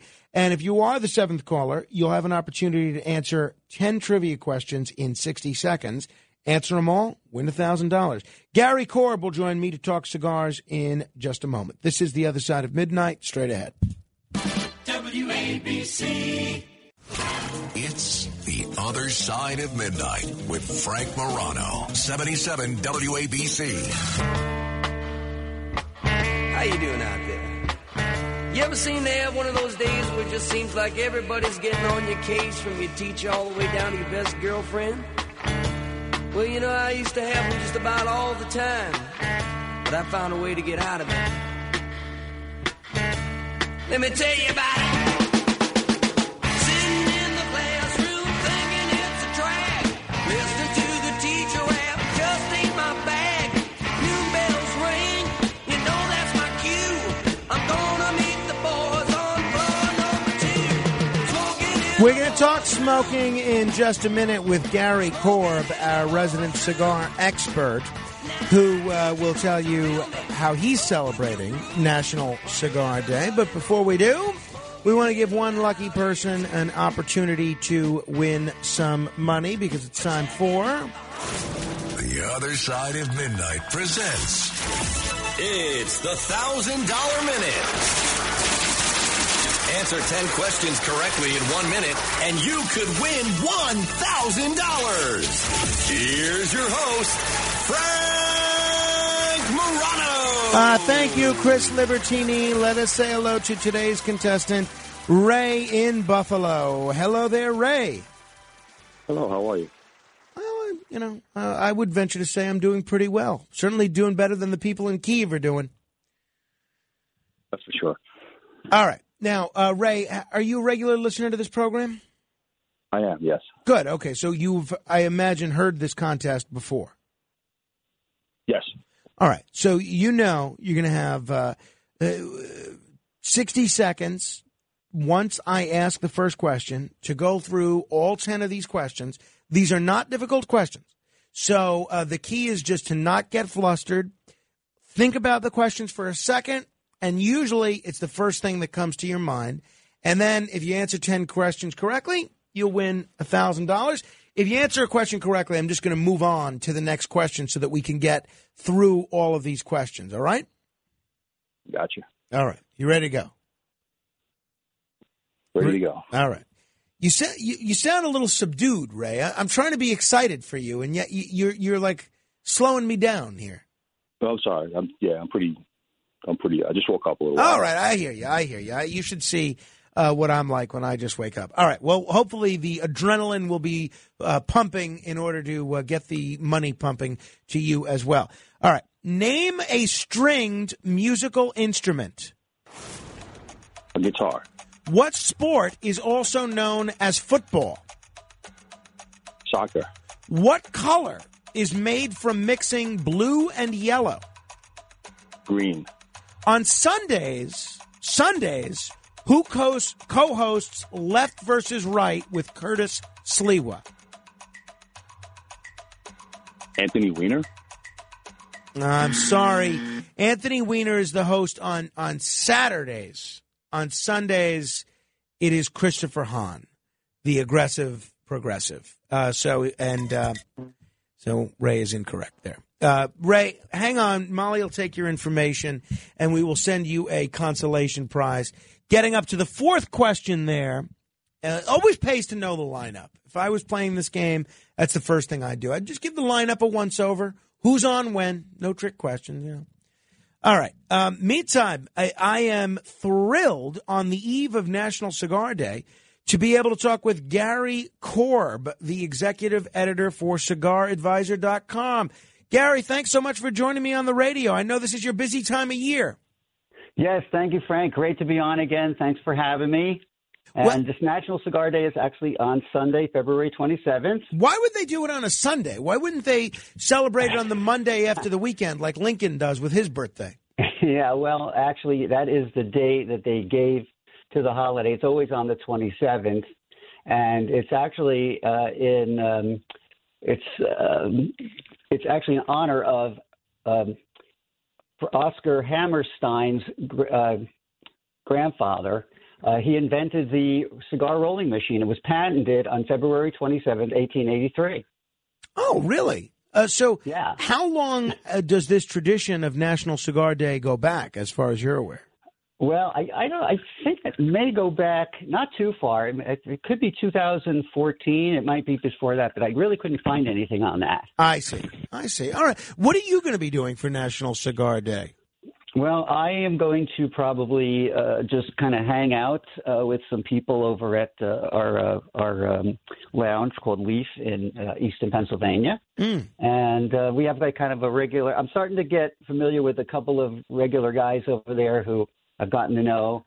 And, everybody – it's so interesting because you meet the most fascinating people sometimes. You never know, like, what people are doing or what they're up to. And then, everyone's sitting around having a cigar and they're relaxed and you just kind of learn about, what people do for a living or what they're interested in. And the other day we were talking about music. It's very social. That's the aspect about cigar smoking that I find I enjoy the most as well, the social aspect of it. Mm-hmm. No, but I didn't mean to interrupt you. What were you going to say? No, that's all. I'm I was just going to say that's you're on point. Yeah, it's very good that way. All right, that's now what I like about it. There's a number of things that I want to ask you about, but a caller called a few minutes ago, Joe in Ronkonkoma, and he's a great guy. I heard. Yes, and he was looking for a mild cigar that he could enjoy this weekend, maybe with some Jack Daniels. Where would you steer a guy like that? Okay, well, actually, I could turn him on to something kind of new if he hasn't had it before. There's a brand called Charter Oak, Connecticut, and it's made by a fellow named Nick Melillo down in Nicaragua, and it's gotten some great accolades in terms of reviews and the scoring points. It has a really, really good Connecticut wrapper and a kind of a milder or mellower Nicaraguan filler to it. And Nick is from Connecticut, which is why he's very concerned about making sure his Connecticut is excellent. So that might be a good one for him. Charter Oak. Also, I guess the Macanudo would be a good one, or Perdomo, 10th anniversary, not 10th anniversary, Champagne. But I don't want to get crazy with, because then you have too many choices. So I'd say the Charter Oak, Connecticut is a pretty good choice. Now, remind us, Gary, and we've talked to you before, and you always have a ton of expertise on the issue of cigars, but remind us, what is CigarAdvisor.com? CigarAdvisor.com is a online magazine which is dedicated to basically educating and informing new cigar smokers, cigar smokers everywhere at all levels, all skills. We do a lot of videos. In fact, if you were to go to the homepage right now, there is an article still on the 10 best cigars of 2021 that we picked. There's a review of the Ferio Tego Generoso that one of my co-writers, Jared Gulick, wrote. There's our fan mail, our monthly fan mail, where we answer questions about cigars and cigar smoking. I did one this month on choosing the right cigar cutter, things like that. And it just tons and tons of information on cigar smoking, how they're made, where they're made, who makes them, you name it, we got it up there. Neat. No, that's pretty neat there. Now, you alluded to a cigar rolling machine. Right. How does a cigar rolling machine work exactly? Well, it's very fascinating. When I was in the Dominican Republic, I actually got to witness one of these things. It takes what it is now. What's ironic about National Cigar Day, you're honoring Oscar Hammerstein, who made this machine, but machine-made cigars are completely different from premium hand-rolled cigars. But what it does is, I walked into this room and there's this huge machine. I mean, and there's a ton of shredded tobacco that's poured into the top of this machine, okay? And the tobacco kind of falls down. It's kind of like a Rube Goldberg kind of a crazy thing.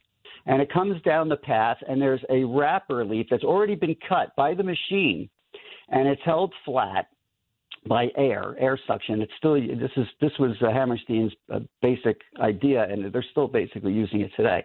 So the air allows the wrapper to lay flat. So as the tobacco comes in, it can go into the roller part, and it just rolls it right up. And I mean, you could stand there and stare at this thing for hours almost, just watching this thing chop up cigars. And it gets to the end, and it chops the cigar.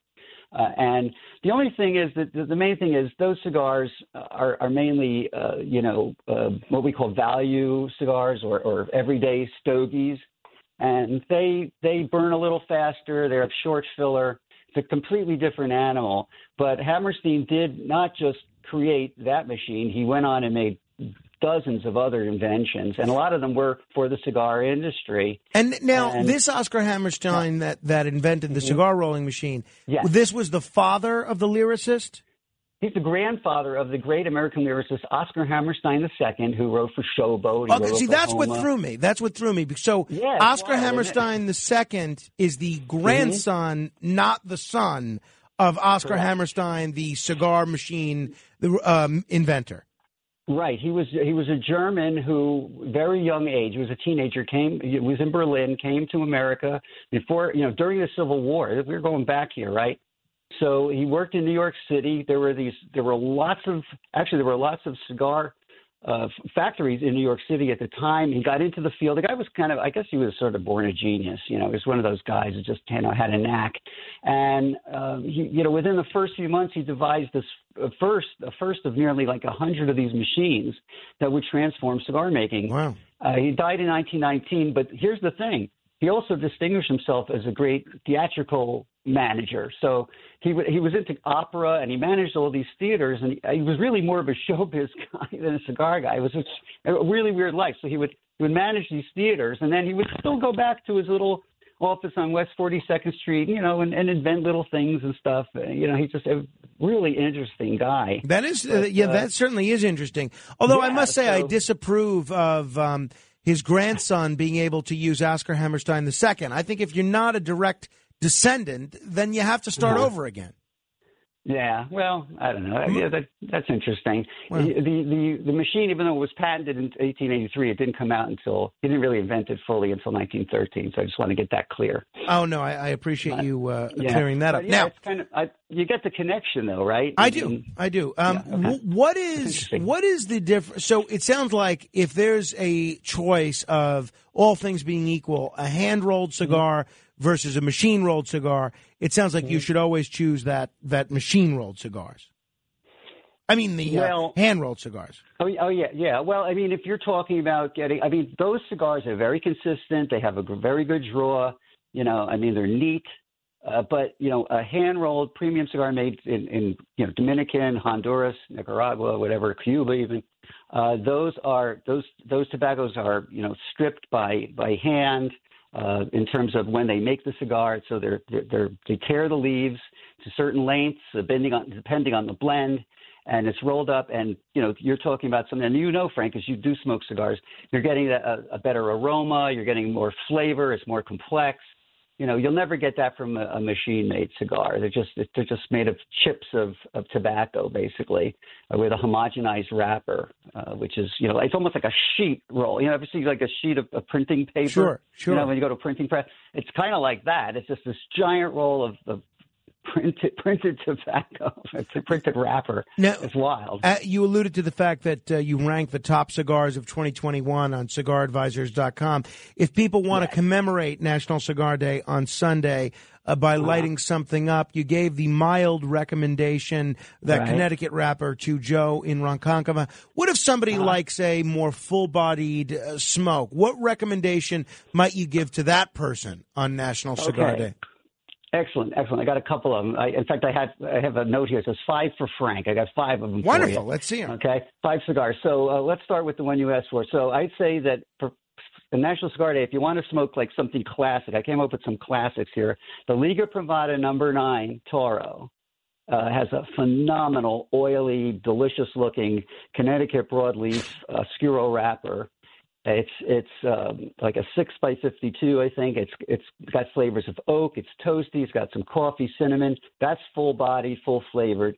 Also, the Padron. This is one of my favorites too. Padron 1964 Anniversary Imperial. It's also a Toro-sized cigar, around 6x50. You get You get flavors of coffee, cocoa, hazelnut, these baking spices. Very, very wonderful, marvelous cigar. By the way, how do those cigars get those hints of those other flavors that you alluded to of coffee or chocolate or any of the other flavors that people frequently report enjoying when they have a cigar? Where do those flavors, those scents come from? Well, they come from the tobaccos themselves, and it comes from the way the tobaccos are aged. And the longer the tobaccos are aged, the more the flavors settle. There's less. The nicotine sort of goes out of it. The bitterness, all of that stuff. That's really more part of the fermentation process. But the blenders they know the tobacco. They know what they're going to get from all these tobaccos, and they know. And like a chef, they just blend it in a certain way. They're looking for like a sweeter cigar, maybe a spicier cigar. But really, I think it's more subjective than anything. I mean, what do you taste? I'm giving you like basically generic ideas of these cigars. You may not taste like in the Fuente Don Carlos Robusto. That's another one I recommend. That's kind of a medium to full. It's kind of cedary. It's kind of sweet. There's a little coffee thing in there. It's kind of nutty, and it's basically your palate. Your palate picks up. So some guys, any of that. And if you watch our reviews on cigaradvisor.com, every month we do a panel review, and we pick a cigar, and sometimes we just don't agree. We just say, it's not an argument, but we just say, well, I didn't get that. Well, I got it. Well, I got it later on. Okay. So it's really interesting. And then there's another one that I like. It's a CLE Corojo 1118. It's made by CLE Cigars. It's Christian Iroa's company. I just interviewed him, actually, for an article. And his father actually was one of the first people, like one of the pioneers, who brought Cuban seeds into Honduras and grew it in Honduras and made it phenomenal, this Corojo tobacco. So this is a wonderful cigar, and I picked 1118 because that has a really interesting shape. It starts at 6 inches long. It starts out at like a 48 ring, and then it widens to like a 54, and then it skinnies out again to a 48. It's got a very unique shape. And it's kind of earthy. It's slightly spicy. There's a little molasses. It's nutty. It's medium bodied. That's a nice cigar, too. He would probably like that cigar, that the gentleman that called earlier. And then the fifth one is the Davidoff Anniversario number 3. This is a classic. This is another one that would be great for him. Now, I thought you were not a big Davidoff person. No, I love their cigars. Did you tell me they were a little overpriced? Maybe that was it. They are pricey. That's true. I mean, but they, you know what? To tell you the truth, some of the Davidoffs, when you smoke them, they're so consistent and so well done that you almost can say, well, it was worth it. They kind of make up for it. How do they do that? Hit a home run with so many of their cigars? Well, because when Zino Davidoff started the company way back in Europe and the Cubans were making them, he was very, very particular. Very particular. And I believe, I don't know what year it was now, maybe 68 or something. He actually, the Cubans came up with, a batch of cigars for him, and they didn't taste right, and he had them all taken out and burned. He just literally burned the entire batch, set it on fire. And then he said, "That's it. I'm not working with Cubans anymore." And then they moved the operation to the Dominican Republic. So he was, so his standards, and of course the gentleman that makes them, Henrik Kellner, at Davidoff, he's got very high standards too. So they're very creamy, they're cedary, they're kind of nutty, they have this honeyed sweetness to them. That's another nice cigar. So those are the 5 that I thought would be great if you want to smoke a real classic. Cool. No, that sounds great. Jim in New Hampshire has a question for you, Gary. Jim, you're on with Gary Korb from CigarAdvisor.com. Hit me, Jim. Go ahead. Gary, I smoke cigars very occasionally, so I'm not very hip. That's cool. But most of the cigars I smoke have the hole at the end. You don't need to clip them. My friends insist that you need to clip them, but I find that when you clip the tip, the little leaves get in your mouth and everything. Is it really worth clipping? No, you've got and I was just telling Frank about this. You've got a short filler cigar there. That was that a machine-made cigar? Yeah, of course. Yeah, just what you buy at the grocery store. Right. Okay. Well, that's what they do. Is some of the brands are they're pre-cut or pre-pierced, and because the tobacco is in bits. It's, you get a very good draw. So what's happening is what you're doing is you're actually making it uncomfortable for yourself because you cut it off, and now all those little bits of tobacco are coming out. Right. I mean, if a cigar like that has a hole in it, Gary, he doesn't need to cut it further, right? No, you don't need to cut it. Yeah. No, I mean, Jim, I think your friends are, are talking mostly about cigars that don't have a hole, which you might want to try. You. I know you don't you're not a big cigar smoker, but try one of the ones that Gary's recommending. I think it'll improve your cigar experience. Very quickly, Gary, before we run out of time, I've been reading all week about Francis Ford Coppola because I'm just intrigued at how he's been able to turn making movies into a wine and resort and cigar empire. Now, he apparently produces these cigars that he named evidently for his father. And, they're called the Carmine. And he also has a Carmine Thrifty cigar. Now, I don't think I've ever tried one of these Coppola cigars. Do you know anything about these Coppola-produced cigars? Apparently, there's the Carmine Premium cigars and then the Carmine Thrifty.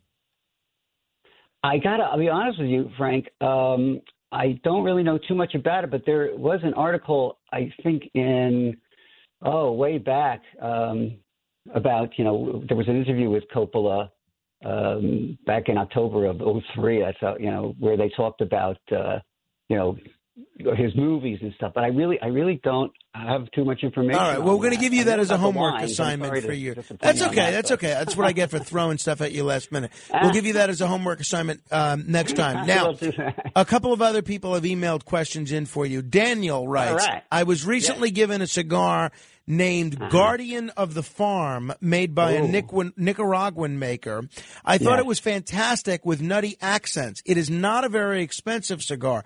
My questions are, does price dictate quality of a cigar? And could you recommend any other Nicaraguan cigars? That's from Dan. Absolutely. Well, in a way it does. Because, well, first of all, the prices of cigars are going up just like everything else, which is kind of disappointing. But yes, the higher the quality of the tobacco and the more work that goes into creating that cigar, in other words, the fermentation, the aging, all that stuff, the more expensive it's going to be, because everything is done basically by the pound. Things are weighed. They know exactly how much tobacco they need to use for particular cigars, particular blend, what tobaccos, in terms of what age. So that's what does dictate the price a lot. The quality of the wrapper. The wrapper is the most expensive leaf on that cigar, because wrapper leaf does not, you don't get as much wrapper leaf in a yield of harvest of tobacco as you do, say, the fillers and the binders and stuff like that. So that's what makes it, a little more expensive. All right, last question cigar. here. That's a very good cigar, by the way, Guardian of the Farm. Excellent. Made by Warped. Last question here from Fred. Okay. Can you please ask your guest why La Flor Dominica Double Ligero cigars are so hard to get? It's been going on about 2 years now. I'm a huge fan of them, especially the 700s and Digger cigars. Do you know anything about this? Okay, La Flor Dominicana, yes. They're made by Lito Gomez in the Dominican Republic. The guy makes some great cigars. That cigar is some kind of a cult cigar. I'm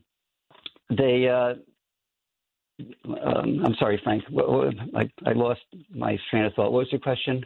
It's why they're so hard. Why are they always running out of them? Yeah, why are they so hard to get for the last 2 years? Well, they're probably, like I said, he makes cigars in very limited lots, So it just could be that particular cigar is very, very popular. I know the Chisel, the Double Hero Chisel, sometimes is hard to get, and he may be having some production issues lately, with COVID and stuff. Some of the factories have been affected by it. I don't know. I don't really, know too much about La Flor Dominicana, other than I know they make a really great cigar. Right, so maybe it's a supply chain issue or something else. It could be that, or just it's a cultish cigar, and he only makes so many, and then they come in. We have cigars that come into the store that we're associated with, and they're gone in a couple of days. I can imagine. Gary, we got to run. I appreciate you taking the time. I understand you ran into my Uncle Joe at a cigar shop in Pennsylvania recently. That's always an experience. Next time you see him, please tell him I said hello. I will, and I hope I get to see him again. He was really great. Yeah, no, I'm sure I know he's a fan of yours. Thank you very much. Gary Korb, check him out at cigaradvisor.com. It is National Cigar Day on Sunday. By hook or by crook, I'm going to find a way to smoke a cigar. 15 seconds of fame next. 800-848-WABC. 3 open lines. Now's the time. 800-848-9222. Straight ahead. WABC. Morano, 77 WABC. We actually are almost out of time here, so rather than 15 seconds of fame, we're going to give a few of you 5 seconds of fame. Anthony in Edison, hello. Yes, my advice to the Ukrainian people is snipers, grenades, dynamite, and cost. Mike in Staten Island.